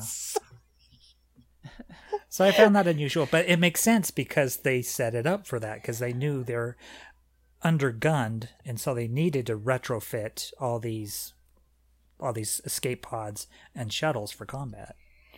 Yes, I should mention, lest we forget, that before all of the ship hits the fan, Tyler does pull Pike aside and says, I have something that I need to do that will help, but it means leaving before all of this starts. And you don't really see Pike's response, but at that point he trusts Ash. So I'm pretty sure that he's just like, do what you gotta do, and didn't even ask. Right. So Ash is gone. All the stuff Ashes happens. to ashes, dust to dust. Right. There are so many amazing visual effects in this scene when the fighting starts, and the old school sound of phasers and photon torpedoes. Oh my god, it just made me cry with happiness. Just like, thank you. And I like that Poe figures out that you need to simultaneously target them. Yeah, you that have you to can't come just through use a both single sides. fighter. Yeah. Yeah. And I love that she's out there in a shuttle, and Pike's like, Your Majesty, what are you doing? And she explains, and so he gives directions to the fleet and says, follow the queen. Yep. Because she knows what she's doing. Yeah, but what kind of queen would she be if she just sat on her throne and didn't join the combat to save the planet? She's, well, that's the thing, is that they got away from Zahia, but her planet is in danger as much as everyone else, and her planet is her sister, so of course she's going to defend it with her life. They're trying to get the crystal charged. They finally finished getting it charged thanks to Reno being in the room with the crystal. Well, it's getting all freaky on everybody's mind.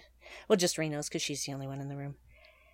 And they've got to get it to the suit. Suit's done, and so they're rushing away, and they are, Saru is like, hurry, and Reno's like, yes, I will, get off my ass, sir, sir, get off my ass, sir. So everybody's rushing to get the crystal to the suit and the suit to the shuttle bay. There is an accident with one of the turbo lifts, and Stamets is critically injured. Mm-hmm. Yeah. Tilly's Has super to- upset. Yeah, carries him off. Yeah. So Tilly and Nilsson take Stamets to sick bay while Michael and Spock and the Crystal are racing towards the shuttle bay. All of this is so It's so tense. so Yeah, tense. it's so fast paced. This two-parter is just go, go, go, go, go. It is. There's a lot. There are some quiet moments, but very, very few. Yeah. I do like Pollard radioing, communicating with the bridge, Subspacing. asking if anyone can help, and with wounded. And Saru says, everyone's committed to stuff. Do your best. And she says, yeah, because now's the perfect time to start half-assing it. Yeah. I love how like she's that, just so Pollard. exhausted sarcastic in that moment. Snarky doctor. Snarky Pollard. And when they finally get Stamets there, even though he was in the background and his back was to the camera, I knew that Culber was there. I saw him. Oh yeah. I recognized him from behind. I knew he was there. And I'm just like... Mm-hmm. So Yeah. that's going to be really loud. I'm going to have to de-amplify that in the edit. So, yeah. And then we get that really emotional scene a bit later, where Hugh sees Paul and is immediately trying to stabilize him, and he's like, I'm gonna have to induce coma to keep you stable, etc. And he explains that he takes care of everything him. comes back to you. You're my family. Oh my god. Yeah. Ah. We do have a little bit of a quiet moment when they finally reach the shuttle bay, Spock and Burnham. And the suit's there, and she puts the time crystal in it, and Spock tells her, it's your mother and it's you. Trust what you've done together. I know. I love that. Oh. I like how she gets into the track start position. Yeah. She gets in the suit, and there's some more moments. Now, most of the time when Michael is being the Red Angel, there is an ethereal choir going on in the music as well, which I noticed the very first time that I saw this episode and absolutely adore and love. And I love listening to those tracks just on their own in the soundtrack. It just, it gives me goosebumps. Reminds me of Sephiroth. No, it's a lot more quiet than that. Yep. That was way more dramatic. This is just more, I'm experiencing something that very few humans ever have, and we're all going on that journey with her of how fucked up it is to travel through time. Mm-hmm. Wormholes, they will mess you up. We get another, if this is the time, we get another ride for a theme park where she's flying through all the pods and stuff, and they're all protecting her. They're all protecting her, circling yeah. around her. Yeah, that's a great scene. It's like a video game. Yeah. Mhm. Yeah, because Spock was supposed to be guiding her from Discovery, and he's like, no, do it in a shuttle. And so and Spock times the dropping of their shields with, them leaving the shuttle bay very quickly. And of course, Leland is waiting for something like that to happen so that he can get on board Discovery. And he does that very thing. Hey, there's a moment isn't there a moment between Cornwell and Number One somewhere? There will be, as soon as there is a Okay. torpedo that is lodged in Okay. in the Enterprise's hull. Right. There's a lot of Cornwell in Number One. Oh, we stuff. have to get Leland over first. Yeah. Right. Yep. Gotta get Leland over. So, He's got his phaser rifle. yeah, he's got his phaser rifle, and we're starting to see parts of Michael's vision, but it doesn't go the same way because, number one, Michael's not there. And number two, the situation is now completely different, so they're prepared for it. He doesn't manage to kill anybody. Go figure. Poor, Yeah, he poor gets chased dude. off, strangely. He retreats. Well, he runs to the Yeah, he's like, okay, I'm just gonna go get my data and leave. Right. And he basically locks the door. So Giorgio and Non are breaking through, and Saru asks how long it will take, and she says 5 minutes. Less if you stop bothering us. And then she does the thing, when we get through these doors, how about you joining me in making Leland scream? And that's when the yum yum comes in. Yum yum. Yum yum. Yum yum. She dines on the screams of artificial synthetic intelligence. Villains. Weird. And during that fight, we get another electric guitar power chord, like we did for Point of Light. Yes. Is that Point of Light? Yeah. Yeah, that fight in the gimbal, because obviously they used a very good gimbal to fight the anti-gravity or the changing gravity fight. What's a gimbal? A gimbal is one of those things that'll turn. Yep. Like the camera will stay stationary, Yep. but No, this the will turn and stage make you is look like on a tilt thing. Like, was it the wow. Lionel Richie dancing on the ceiling video? Yeah. Has Like a, that, and it can turn like completely Okay. around. Yeah, it can make you look like you're walking on walls and ceilings when you're actually not. Gimbal.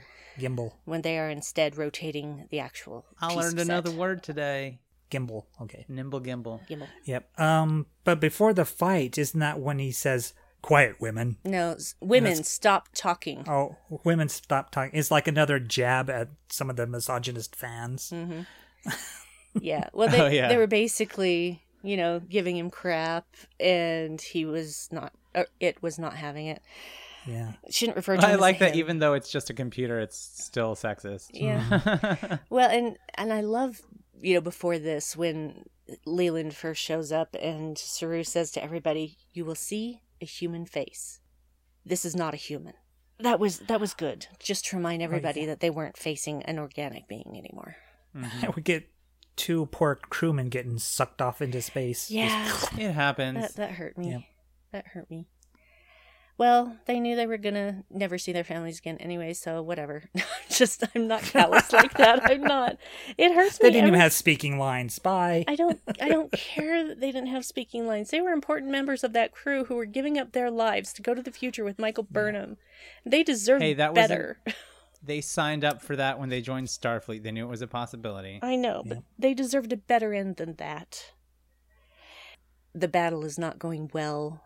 Michael has finally gotten to a point where she can open the wormhole, but she can't get the computer in the Red Angel suit to go into the future. She can't set coordinates for anything past the present, and she can't understand why she would do all of this and bring them to this point only to fail. It's like she forgot her passcode to enter her phone screen. Yeah. And so she's trying, and meanwhile Spock is brooding, and then he finally figures it out, and he's trying to tell her, Michael, she says, "Not now, Spock." And he says, "Yes, now, precisely now." Mm-hmm. And he explains that she hasn't set the other signals yet. She has to go back before she can go forward. Yeah, she starts programming those 5 signals, and then we get this crazy ass visual effects sequence that still just blows my mind and also makes me think of 2001: A Space Odyssey. It makes me think of so many things. What's great is behind her you see the 3D space shift to 2 dimensions. Yeah.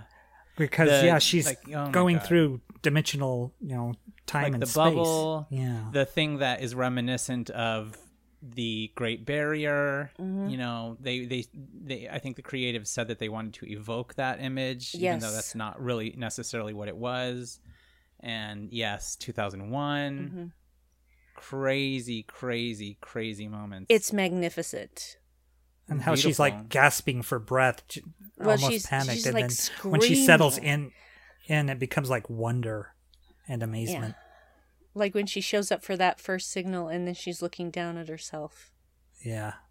And just that thought of, oh, I remember what I was feeling in this exact moment, and now I'm on the other side of it. So we get to see all of her jumps and all of her appearances, which made me happy. Because she had to do that.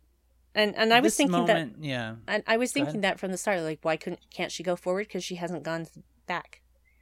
Right. She's got signals to set. What was the Spock quote about going back? We cannot move forward until we... It's from not even... We cannot move forward until we... I don't know. deal with their past or something like that. I don't remember. It's interesting because it's a parallel to their relationship, that they can't go forward with as brother and sister until they fix what happened in their past. And it's a similar situation. You know, you can't go forward into the future unless you go back. Yes. Yeah. So, the battle, well, Michael is doing all the signals, which is taking place in the space of a second to all of us in current time, but takes however long it takes when she's doing it. And then she's back and she's able to finally start setting things for the future. Meanwhile, battles aren't going well. It looks like we're losing, and then all of a sudden a ship starts imploding. And I'm like, oh, please tell me that's the Klingons. Yeah, It's the Cleve Please ship. tell me that's the Klingons. And that Clave ship decloaks and is like, Holy crap. fuck yeah! we also have we get- Section 31 really concentrating fire on Discovery, Yeah. and so the Enterprise has to go in and block because their shields are down so low. Mm-hmm. Yep. And it's shortly after that they get the torpedo wedged in their saucer Yeah. section, which could take out more than half the ship when it goes off. Which is why number one and Cornwell decide they're going to go take care of it. Yes, the women getting shit done. This is a tier moment for me, the Cornwell and number one moment right here, before the other one. But yeah. Yeah. They do everything they can. They can't get the timer to stop. They can't disconnect the antimatter. They can't in any way disarm this torpedo. And I do like that Pike wants an update, and she says plans A and B have failed. We're now in the Hail Mary portion of the operation. Yeah. Which reminded me of his little spiritual quotes, religious spiritual quotes earlier in the season. Mm-hmm. It kind of that quote tied back to that for me, which they kind of stopped doing after several episodes.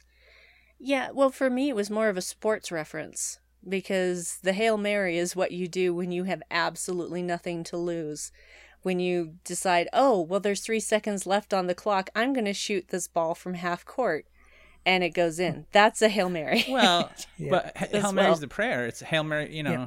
Hail Mary's a prayer, and it's also, specifically in American football, it's for the quarterback to throw a long pass and to have all the receivers go as far down the field as possible. Yeah. And so you're just hoping somebody can catch it. And so that's why Yeah. they use Hail Marys. They're basically praying for somebody to Right. catch that ball. Yeah. So it's not. There's a song, Come With Me, Hail Mary. I can't remember who sang that. It's not working. Pike decides he's gonna go down there because he's like, I can't die because I have this script future. immunity. I have this future that I have to be in there for. So he sends number one back up. He comes down, and before number one leaves, she and Cornwell clasp arms because they both know This is the one. Cornwell this is the not moment. getting out alive. This is that's when they go for each other's arms. Mm-hmm. I tear up. Yep. They need to put the automatic, like the manual closed door thingy on the other side too. Right. Yes. We know. Yeah. Maybe they'll Design adjust that for future. Yeah, they're like, hey, Or let's get discoveries. the Enterprise refit with the emergency manual close on both sides of those blast doors. Here's an idea. Maybe not the That's a side little where more the airlocks. practical. Yeah. So, yeah, Pike comes down there, and of course he does the typical male thing, was, did you do this? Did you do this? It's like talking to someone in Apple Care when you already have tried all of the things that you know you need to do. And Yes, yet I heart repeated it. Yes, and you can start the conversation with, okay, this is my problem. This is what I have done. And they'll still ask you, did you do this? Yes, I just told you that I did that. So Cornwell barely contains her frustration with that. Where she's just She already did it. She's just like, she almost rolls her eyes, I swear. She almost She's rolls gotten her a lot of eyes. good digs in this season Yeah. too. And Well, both seasons. And then Pike says, if I'm not destined to die here, then I'm invincible. And she's like, yeah, but can you guarantee that? And how many people might die for that? Mm-hmm. And so she gets him to leave, and she closes the door. Well, when she says your story doesn't end here, Yeah. and I think you know that, Mm-hmm. where does that come from? Like, how does she? She's an empath. She Yeah, may not she be is, I know. Beta Z, or Betazoid Yeah. rather, but she's definitely She's an empath. Yeah. more empathic. Which, being as tough as she is too, it's just like, oh my god. Well, I think she also knows that this is the end of her story. Yeah. She That, knew. she's made her own mistakes, and so, this is a good time to make good with what she's done in the past. I don't think she was even worried about that. She knew what mistakes she made, and she dealt with those long ago. She's a therapist. Right. She's smarter I than don't know. that. From what I hear, therapists are sometimes more messed up than their patients. Not in the 23rd century. Okay. I wonder, is there any possibility that at the last moment somebody came and snatched her and pulled her to the future or something, or No. somebody got I her? think Section we 31 pretty much came. see her blow up. We don't see nothing. We see I her thought, hair I blown thought we back. see her, We see We her see her hair blown back and blue flame engulf her. Oh, Which maybe is there's pretty a hot white flame. angel. it's blue flames like, Maybe Yeah. it's wishful thinking. It is wishful thinking because none of us wanted Cornwell to die. No. Because I love Cornwell. Yeah. Probably just because I love Jane Brooke, but also Cornwell's badass. Yes. Okay, I realized also that when they jump in the future, they are actually arriving at the point when Gabrielle gets to Terra Elysium for the first time. Probably. I know. Because it's 930 years. They're going to the tether, right? Yeah, They're 'cause going they to did- the point to where she first went. yeah, Well- the distance between when Michael was a child and her mother left the Yeah, first it had time, been- which was, it I had think, was been like 950. 950. It was Something like that. 950 for Gabrielle. It had been 20 Right. years since she'd done that, so it was 930 years from Michael's current point in Right. time. The thing is that because that tether always snaps her back to where she started, that doesn't mean that when they get there, she will have just gotten there. You understand what I'm saying? I guess we'll see. Yeah. What I'm saying is she always gets snapped back to that time. She always gets snapped back to that place. So my Right. guess is they'll find the Burnham, the Gabrielle Burnham that got her time suit destroyed. Otherwise, she would have shown up again. So I think that's what they'll end up finding. I really hope we do see Sonia Son in season 3 because I bet we will. Yeah. that would be really good. It's smart of them to, in the trailer, to keep her secret if they are going to reveal Oh, her. yeah. Yeah. Well, they've given us a lot without giving us very much. They're very good about that. Right. Okay. That's the best way to do it. So here we go. The shields are failing, and no one is available to fix them except Tilly, but she will have to do it blindfolded because 'Cause she of a did drinking that game? once for a drinking game. Yeah. This was silly to me. That line. I didn't have a problem with it. I think it's in character. It's absolutely Silly. in character. So, yeah, so that's going on. She's trying to fix those shields, and she's basically halfway up a conduit area doing that, which is terrifying anyway. But she's just like, she didn't blindfold herself, but she's keeping her eyes closed so that she can remember what she did by touch, which that is actually, you can remember by touch things that you may not remember visually. Touch memories can be even much stronger than visual. Yeah. Yeah, muscle memory. Mm-hmm. So, also, Giorgio has lured Leland down to the spore drive. She traps him in the navigation chamber and magnetizes the hell out of him. And laughs while he's screaming. Not just That laughs, laugh, giggling that was like a girl who just got a puppy. Sadistic, like a little off. Yeah, no, she was laughing like a little girl who just got her first puppy. Well, she does come from the mirror universe, Mm-hmm. and the whole Terran thing is It cruelty. was sick. Mm. Yeah. Yeah. Cruelty is strength there. So the Discovery doesn't know how they're going to find Burnham, and so she realizes that's the sixth signal. Meanwhile, along with the Cleave ship, we've got Kelpians in Baul fighters. We have Serana. We get Serana, and now she's a fighter, and that totally makes sense to me because Serana also badass. That moment made me tear up too when Serana showed up, and then the Serana and Poe fighting and stuff. That made me emotional. Yes, it made me. That must be some too. kind of boot camp to get them prepared that quickly. From being just like hunter-gatherers, not even hunter-gatherers, just gatherers into piloting a space vessel. Well, You know what I think? I think there was an armistice or a treaty or something. Oh, there absolutely was. I am certain that after the events of Point of Light, that a Starfleet representative was dispatched to help them negotiate an armistice and learn how to work together, because the Kelpians realized, okay, yeah, you did this thing to us, but we understand also how we almost destroyed you in the past, and we can be better than our instincts. They Starfleeted it. They Starfleeted Starfleeted their way out of it. They did Starfleet their way out of it. It's fantastic. Diplomacy. Diplomacy. Where are we? We're So much in these episodes. Like, Yeah. we're about to have Michael open the wormhole and send a signal to Discovery so that they can follow. Tilly has fixed the shields. so we have a couple of goodbyes though. Still, Yeah. right? We got Yep. some big goodbyes, Uh-huh. right? The Spock and Burnham. Uh-huh.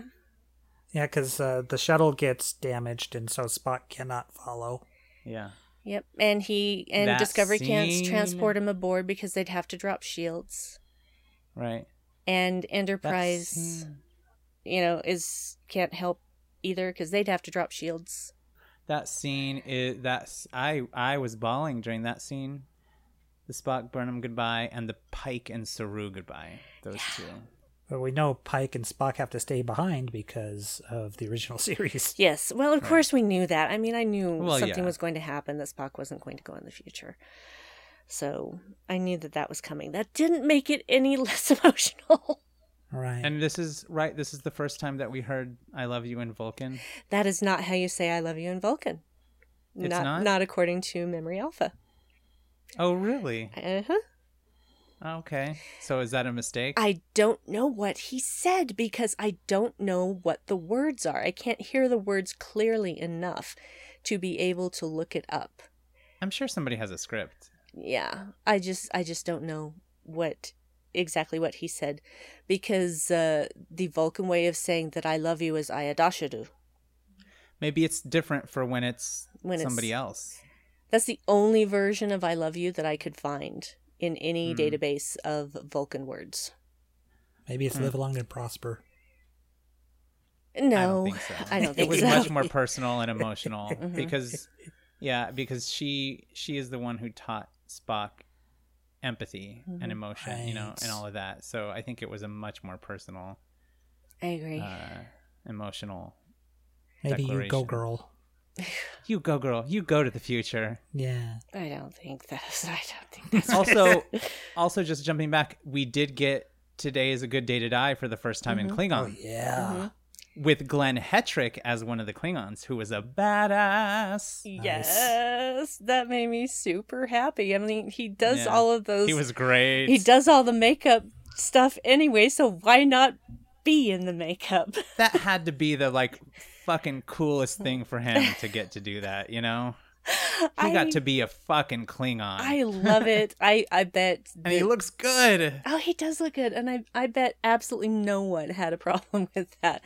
I don't know who decided that, whether it was I don't know. the producers or the director, or if it was Glenn just saying, "Hey guys, can I do this?" I have no idea, but I love. I feel like it's something him and Kurtzman came up with. I don't know. that wouldn't surprise me. I think it's wonderful. Yeah. It makes me super happy. Sorry to jump back to that. I just wanted to It's okay. shout that out. It's okay. I do also. Yeah, well, kind of skipped over the Cleave ship a little bit anyway. Well, there's So not it's a nice whole to go lot. The back Cleave and ship talk. shows up Yeah. and destroys Comes things. in and kicks some ass. And, Laurel is, this Cleave ship does get hit at one point, and Laurel bumps her head, and she's bleeding, and she laughs and says, I thought my Chancellor ship would be bloodless.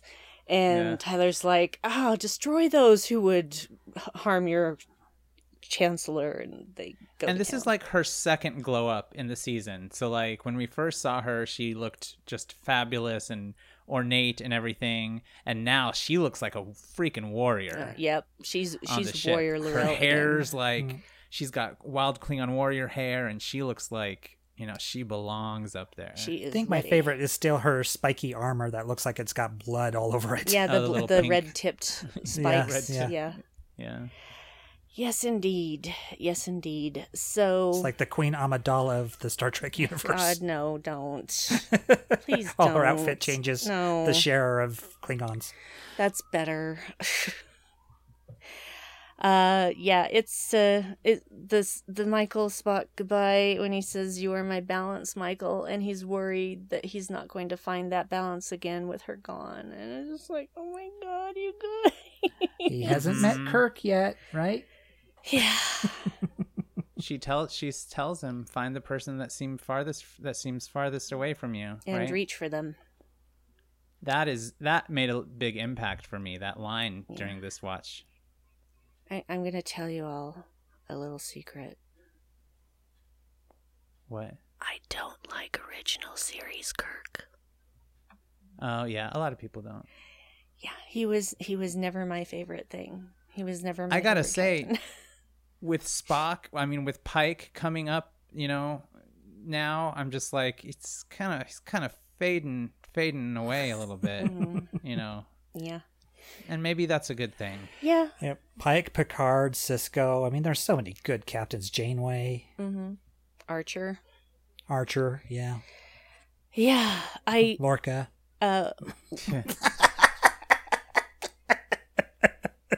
Well, he is your captain. Just because I like Jason Isaacs. So Michael is doing her thing where she's glowing red, and Discovery's following her into the wormhole And she tells him that she'll send the seventh signal for him. to let them know that she made it safely to the other side. And Pike says, goodbye, my friends, my family.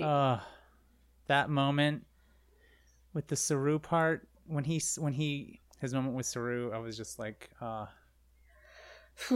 Yeah. And you even see Poe in her shuttle going, go, go. oh my God. That's the other time. Yep. That's when I was crying when Poe was, because she's thinking about Tilly in that moment. Go. She's like sending her energy and good thoughts to Tilly to make it through. And couldn't they have just stopped when Control was neutralized? No. Because No, because as long as that data was in that time period, Control would pop up somewhere else.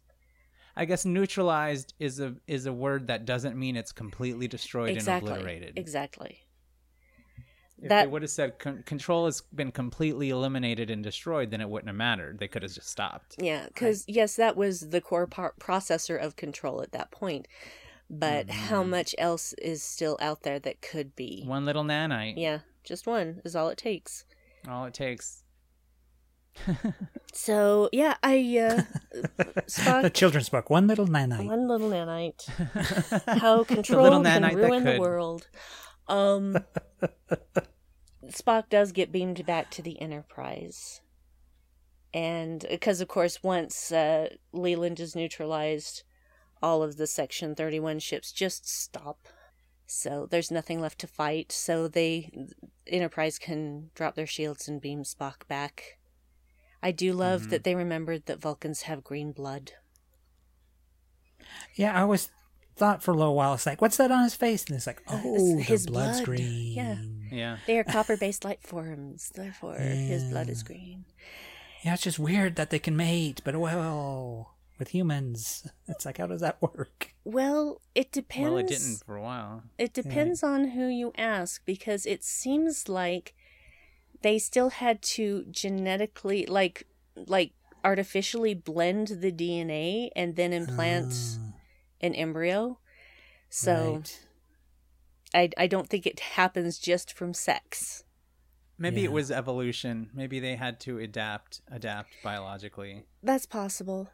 That is entirely and possible. supposedly Klingons have like kind of Pepto-Bismol blood. Yeah. Like, Yeah. Okay, so. and they can mate with humans too. Weird. We got, I like that we get the Spock monologue. Am I jumping ahead? You're jumping ahead. We've got to do Dang it. all of the stuff where they yeah. Starfleet Command is interviewing everybody. Well, we jumped and we got those amazing special effects, which were just beautiful. Right. And Reminiscent of a few different things. of course, Starfleet Command has questions, and everybody has their story down pat. And what? Speaking of being reminiscent of things, is them tying into Star Trek the Motion Picture. Yeah. When they're going through the wormhole, I guess, is that you see that little echo effect on their faces right out of Motion Picture. Yes, that was very purposeful. I know that was very purposeful. So there's all these different interviews. Everybody's saying, I saw Discovery explode, etc. And we never see the Admiral's face. Who's interviewing I them? love that choice now. I love it. I do too. I love this scene. I do too. Ash gets to be the new commander of Section 31. And Spock says that per Starfleet Regulation 157, Section 3, they need to classify all of this. No one can speak of it ever again. And to do so would be under, Treason. under punishment of treason. The Admiral face thing I talked about when we did our live episode. And I know a lot of people were like, what? That's weird. Why didn't they show the face? And to me, I haven't really refined this thought any more than I did when we first talked about it, whenever it was, a year and a half ago. And I think that just symbolically showing the Admiral's mouth, but not the face, not the eyes, anything like that, is kind of like a representation of us as fans from now, this period between right now and all of the other rest of Star Trek that we know, in which Discovery and Michael Burnham has never been talked about. So like we only had part of the picture. Yes.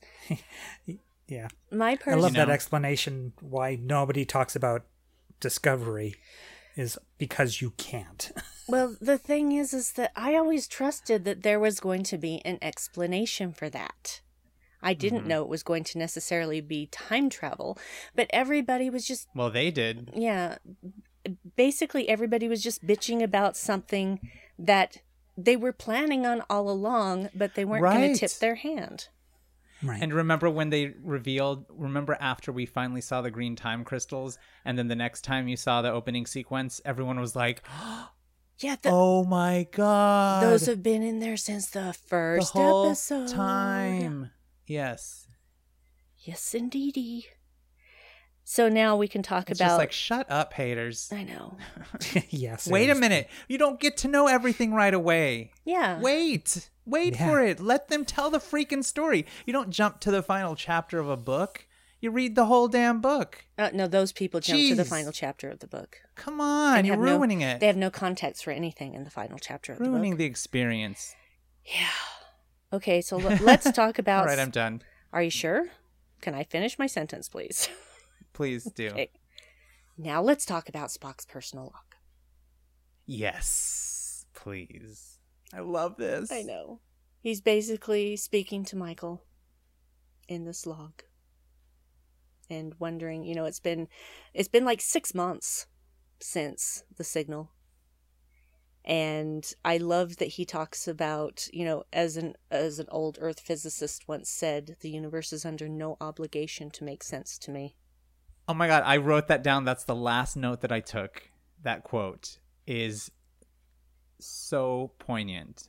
Yes. Oh, it was 124 days, excuse me. 124 days. So that's more like 4 months. The universe is under no obligation to make sense to me. How much is 124 days in months? 4 months. Whatever it is, it's shorter than quarantine. 4 months. 180 days is 6 months. So 120 days is like what? I gotta say 4 months. It's 4 months. 3 about- months. 3 30, 60, 90, 120. Anyway. So, yeah, we see him saying goodbye to his mother, and of course he doesn't want to see his father because he's told his father to keep his distance. And they do for the rest of their damn lives. But, and here's the thing that I think people have forgotten. Spock and Sarek never melded. Right. Never. That makes me sad. Sad. So Spock is in many ways a tragic character. he is. He just seems so lonely. He's just always seemed lonely to me. It's like, But there's this also a sense of peace. he's one of those You know? people that's just okay with being him. Yeah, I Takes don't him know all if he to get ever there. settled down or had a family or anything. Well, he was supposed to marry to Pring, but she didn't want him, and Oh, yeah. didn't. And her name's Yeah. T'Pring, so She had great hair, but above that, yeah. she did.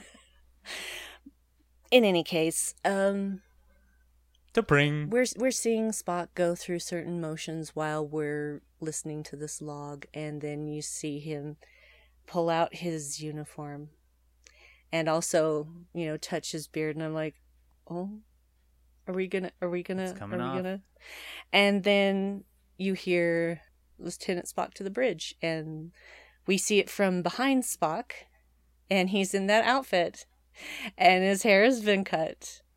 And he comes onto the bridge, and Spike. I keep calling There him you go Spike. against. Sorry. Crossover. Pike looks at him and does this what? And then number one looks around and goes, what?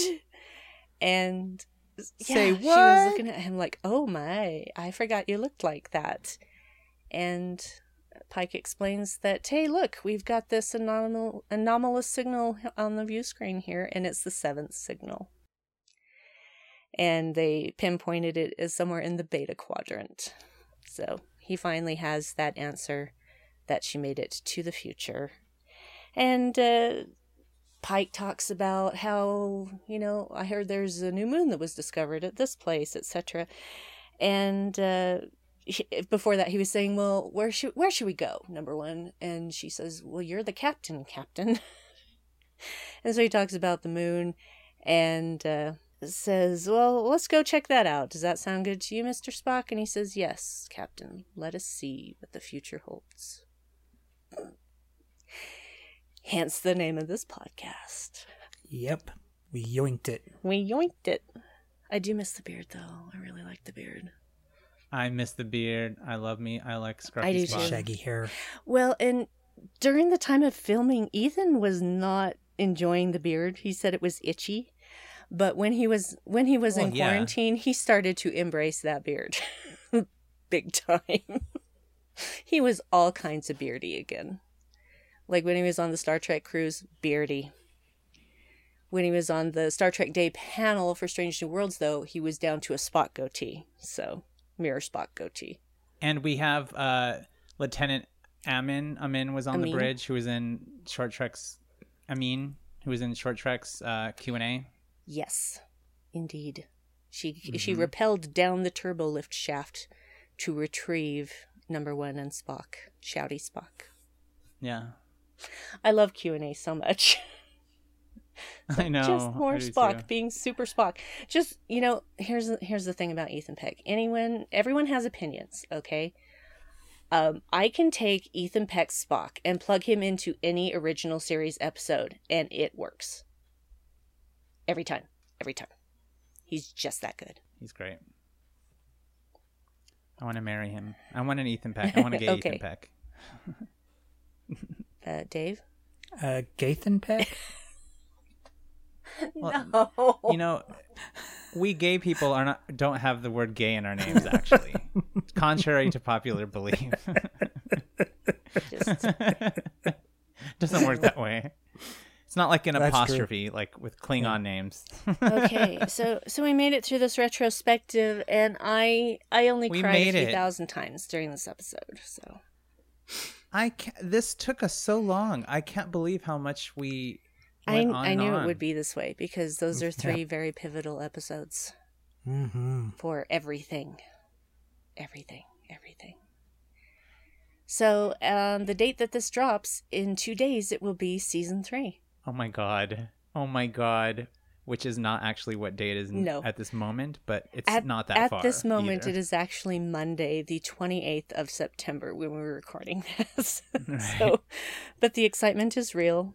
I'm also kind of just like, it doesn't feel real. And yet I know it's real, but it doesn't feel real. So any final thoughts? Let's talk about final thoughts. Chris, final thoughts. Oh man, why'd you have to pick me first? Because I wanted to.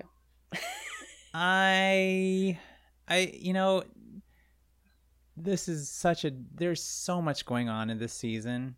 It's so dense, and it was hard to keep up when it was airing in real time. Like when I went back and rewatched it, and it took me about a week and a half to rewatch the second season, and I just, everything was a lot more clear because I knew more. But they jam-packed this thing.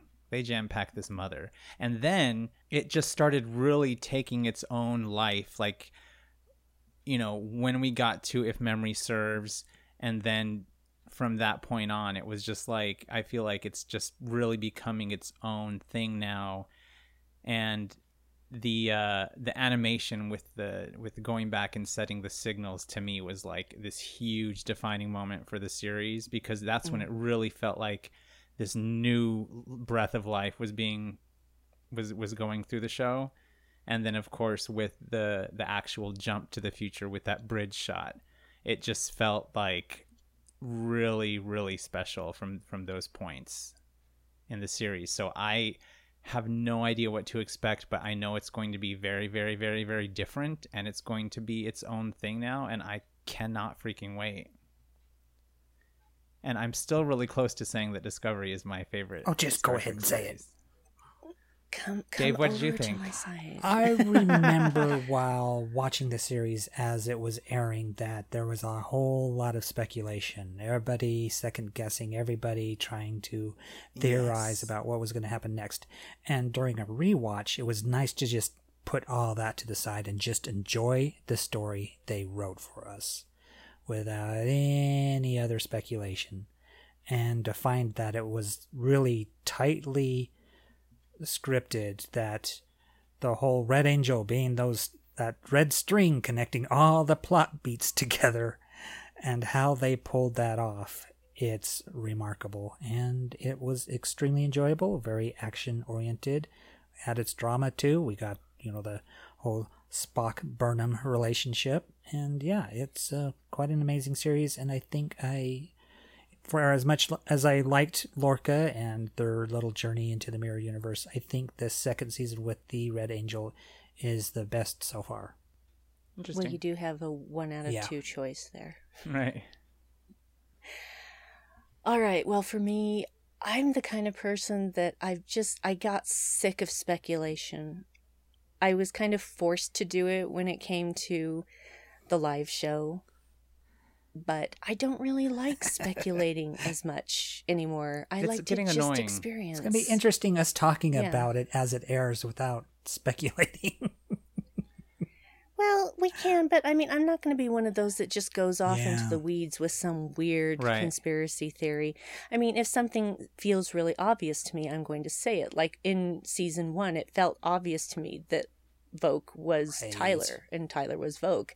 And I do believe that I had some people on the live show going, no. Really? Yeah. I could go find the video, but I'm pretty sure that that I think Bruce did say, no, I don't see that. I mean, his name is Ash, and Voq was the torchbearer. Interesting. But Ash Tyler was a real person. Ash Tyler was a but Starfleet the writers still officer. wrote the name. Like, I know. you know. Anyway, I love Discovery. I've made no secret that it is my favorite Trek, even though there are only 2 seasons of it so far. But we've got a season 3 and hopefully a season 4 soon, as in, They're filming. within a year. Well, that's debatable, because there are people that have said that sign that someone took a picture of was actually for reshoots for season 3. So it's Oh. not necessarily true that they're shooting for season 4 right now. Well, but Doug Jones' trainer posted something and said we've gotten Doug into the best shape of his life for his filming. That's for his filming of season 4. Well, that doesn't mean he's actually filming right now. It just means there will be a season 4. Nah, And that he's trained for it. maybe. Mm-hmm. He does Yeah. look like super cut now. Dude is ripped. Yeah. Did you see those biceps? Yes. Oh my god. Yeah. Oh my god. It's me to shame. Yeah, we're gonna see Buff Saru. Damn. Anyway, season 2. I love season 1 of Discovery. So much to love there. Season 2 went even further with that. I didn't think it was going to, it could get better. And I wasn't even sure I wanted Spock. I really just wasn't sure about remember that that. because I had been burned by the Kelvin timeline. And I just didn't want them to screw this up again. Which is not to say that Zachary Quinto's performance was a screw up. He did his very best. I think he was let down by writing and directing. Anyway, I just wasn't sure that I wanted that. And then when that first trailer dropped and I heard Ethan Peck's voice, I thought I was going to faint. I thought, who is that? Who is that? And then when I realized that was Spock, and I'm like, okay, They did it so well. I'm on board. And so smart, and just they did it so well. All of these characters that we've seen before, they did it right. They did. They didn't screw any of couldn't it have up. Picked better. No, they could not have picked anyone better for any of those roles. Yeah. Just I mean, even Sarek and Amanda, all of those characters, they just they put so much care into it, and it's so obvious. yes. That the creatives did, the producers did, and the actors did. And that is what really shows through to me, that makes me just so on board, is that they treated it with so much respect, so much care, so much purpose. Yes, and it's because of the success of Discovery that we have Picard, that we have Lower Decks, that we have Strange New Worlds coming, that we have Prodigy coming, Section 31. and Section 31 And a coming. couple others that we apparently don't know about yet. Yeah, this was the gateway to see if this was something feasible, something people would watch. And we have responded overwhelmingly with yes! You know what I bet? So- They're recording... I bet they're filming some short treks right now during Ooh, short quarantine, treks. because you can do short treks easily during a quarantine, That is true. very That is true. easily, If you have minimal cast and minimal crew. and they most of them do. Indeed. Ooh. I bet that's what I bet that's what they're doing. I bet that's the season 4 that they're talking about. That they're doing some short Maybe treks. a Tilly May reunion. Ooh. That would be I would cool. love to see that reconnection. I would love to see Bahia Watson again. Yeah, I really I would like her. absolutely love that. Anyway, that my final thoughts are that I love Discovery, and I am now prepared to tell everyone that yes, Pike is my favorite captain. Oh my god. Oh my god. Bombshell. Is this the first time that you've said that on a podcast? Publicly, yes, it is the Holy first time. crap. You heard it here first, folks. No wonder you're doing the Strange New Worlds podcast too, the Boldy Go. That's why I wanted it so bad. Oh my god. Yeah. Well, So there you go. 2020, you never cease to amaze me. Exclusive Yep, announcement. Brandy does not My choose first- favorites very easily. My I don't- thought, you were teasing that it was between a couple ones, but you weren't saying the two. And my other guess was Georgiou, even though we got her in such a limited amount of time. So I knew that Pike was probably one of them, and then my other thought was that it might be Georgiou. Yeah. Well, if you get technical, there is a point at which Spock is a captain as well in the movies. True. So, but I was going by the actual television series in that regard. So Right. So it be Pike.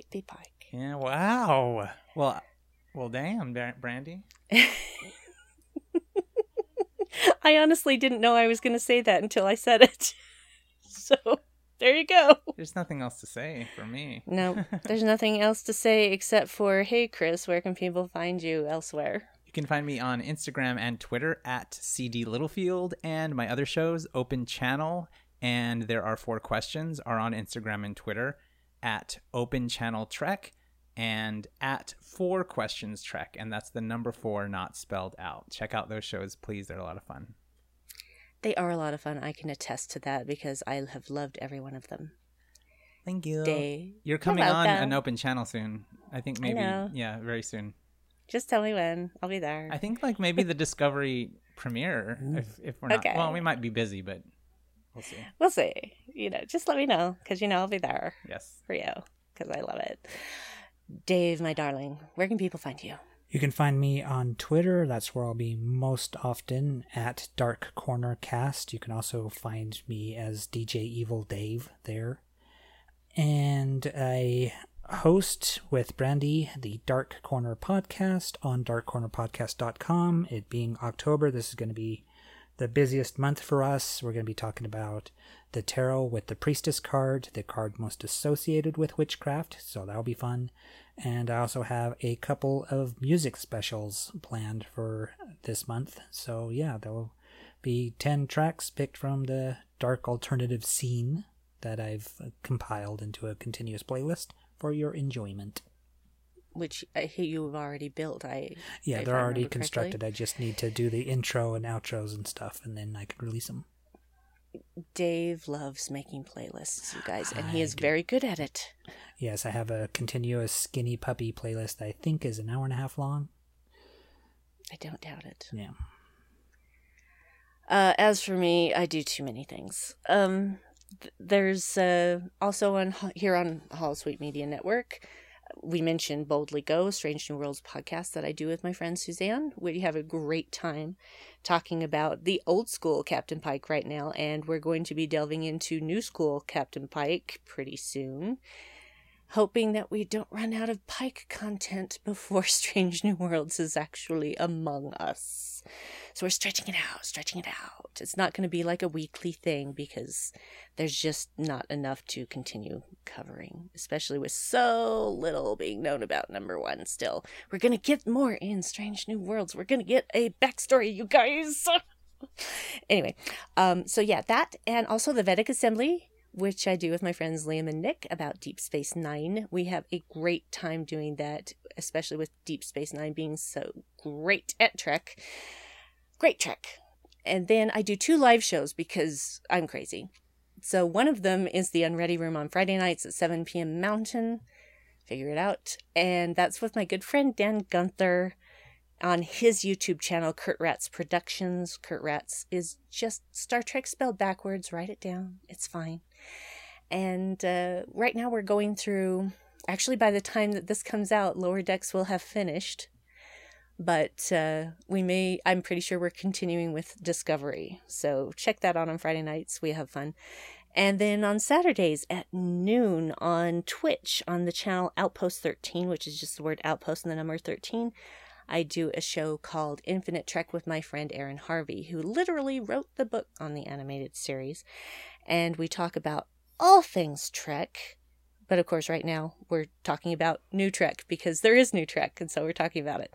Completely different conversations. It's very fun. Is that it? Oh yeah, Headcanon. I do a solo podcast that I haven't updated in a little while because things and stuff happened. I don't know if you guys have noticed. But that's also, you can find that at darkcornerpodcast.com. It's a very strange trip through my brain and my fandoms. So join me for that. And that is it. So guys, thanks for sticking with us for this very long retrospective, but we had things to say and they needed saying. So we did say them. But join us next time when we'll be covering episode 1 of season 3 of Discovery to see what the future holds.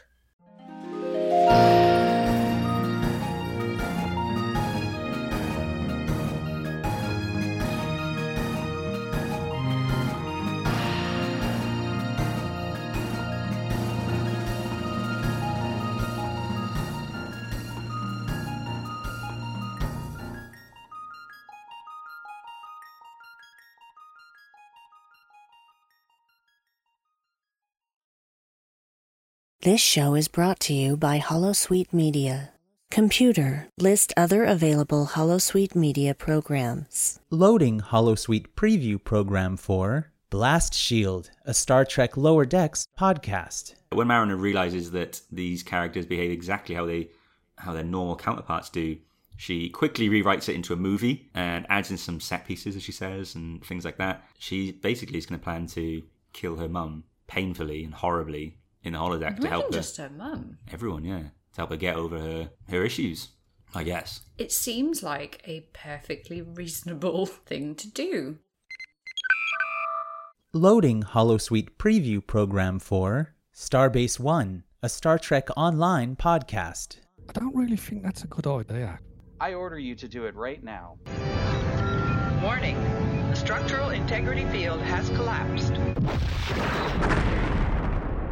This is Admiral Quinn. You will be assigned to Starbase One. Welcome to Starbase One. I'm Colin. I'm Admiral Aaron. I'm Dave. I'm Steve. And I'm Tom. Starbase One is a dedicated Star Trek Online podcast. If you're a first-time listener, hello. If you're a dedicated decade listener and you've been wondering where the hell we are, we're back. Loading Holosuite preview program for Starpod Log, a classic science fiction and fantasy podcast.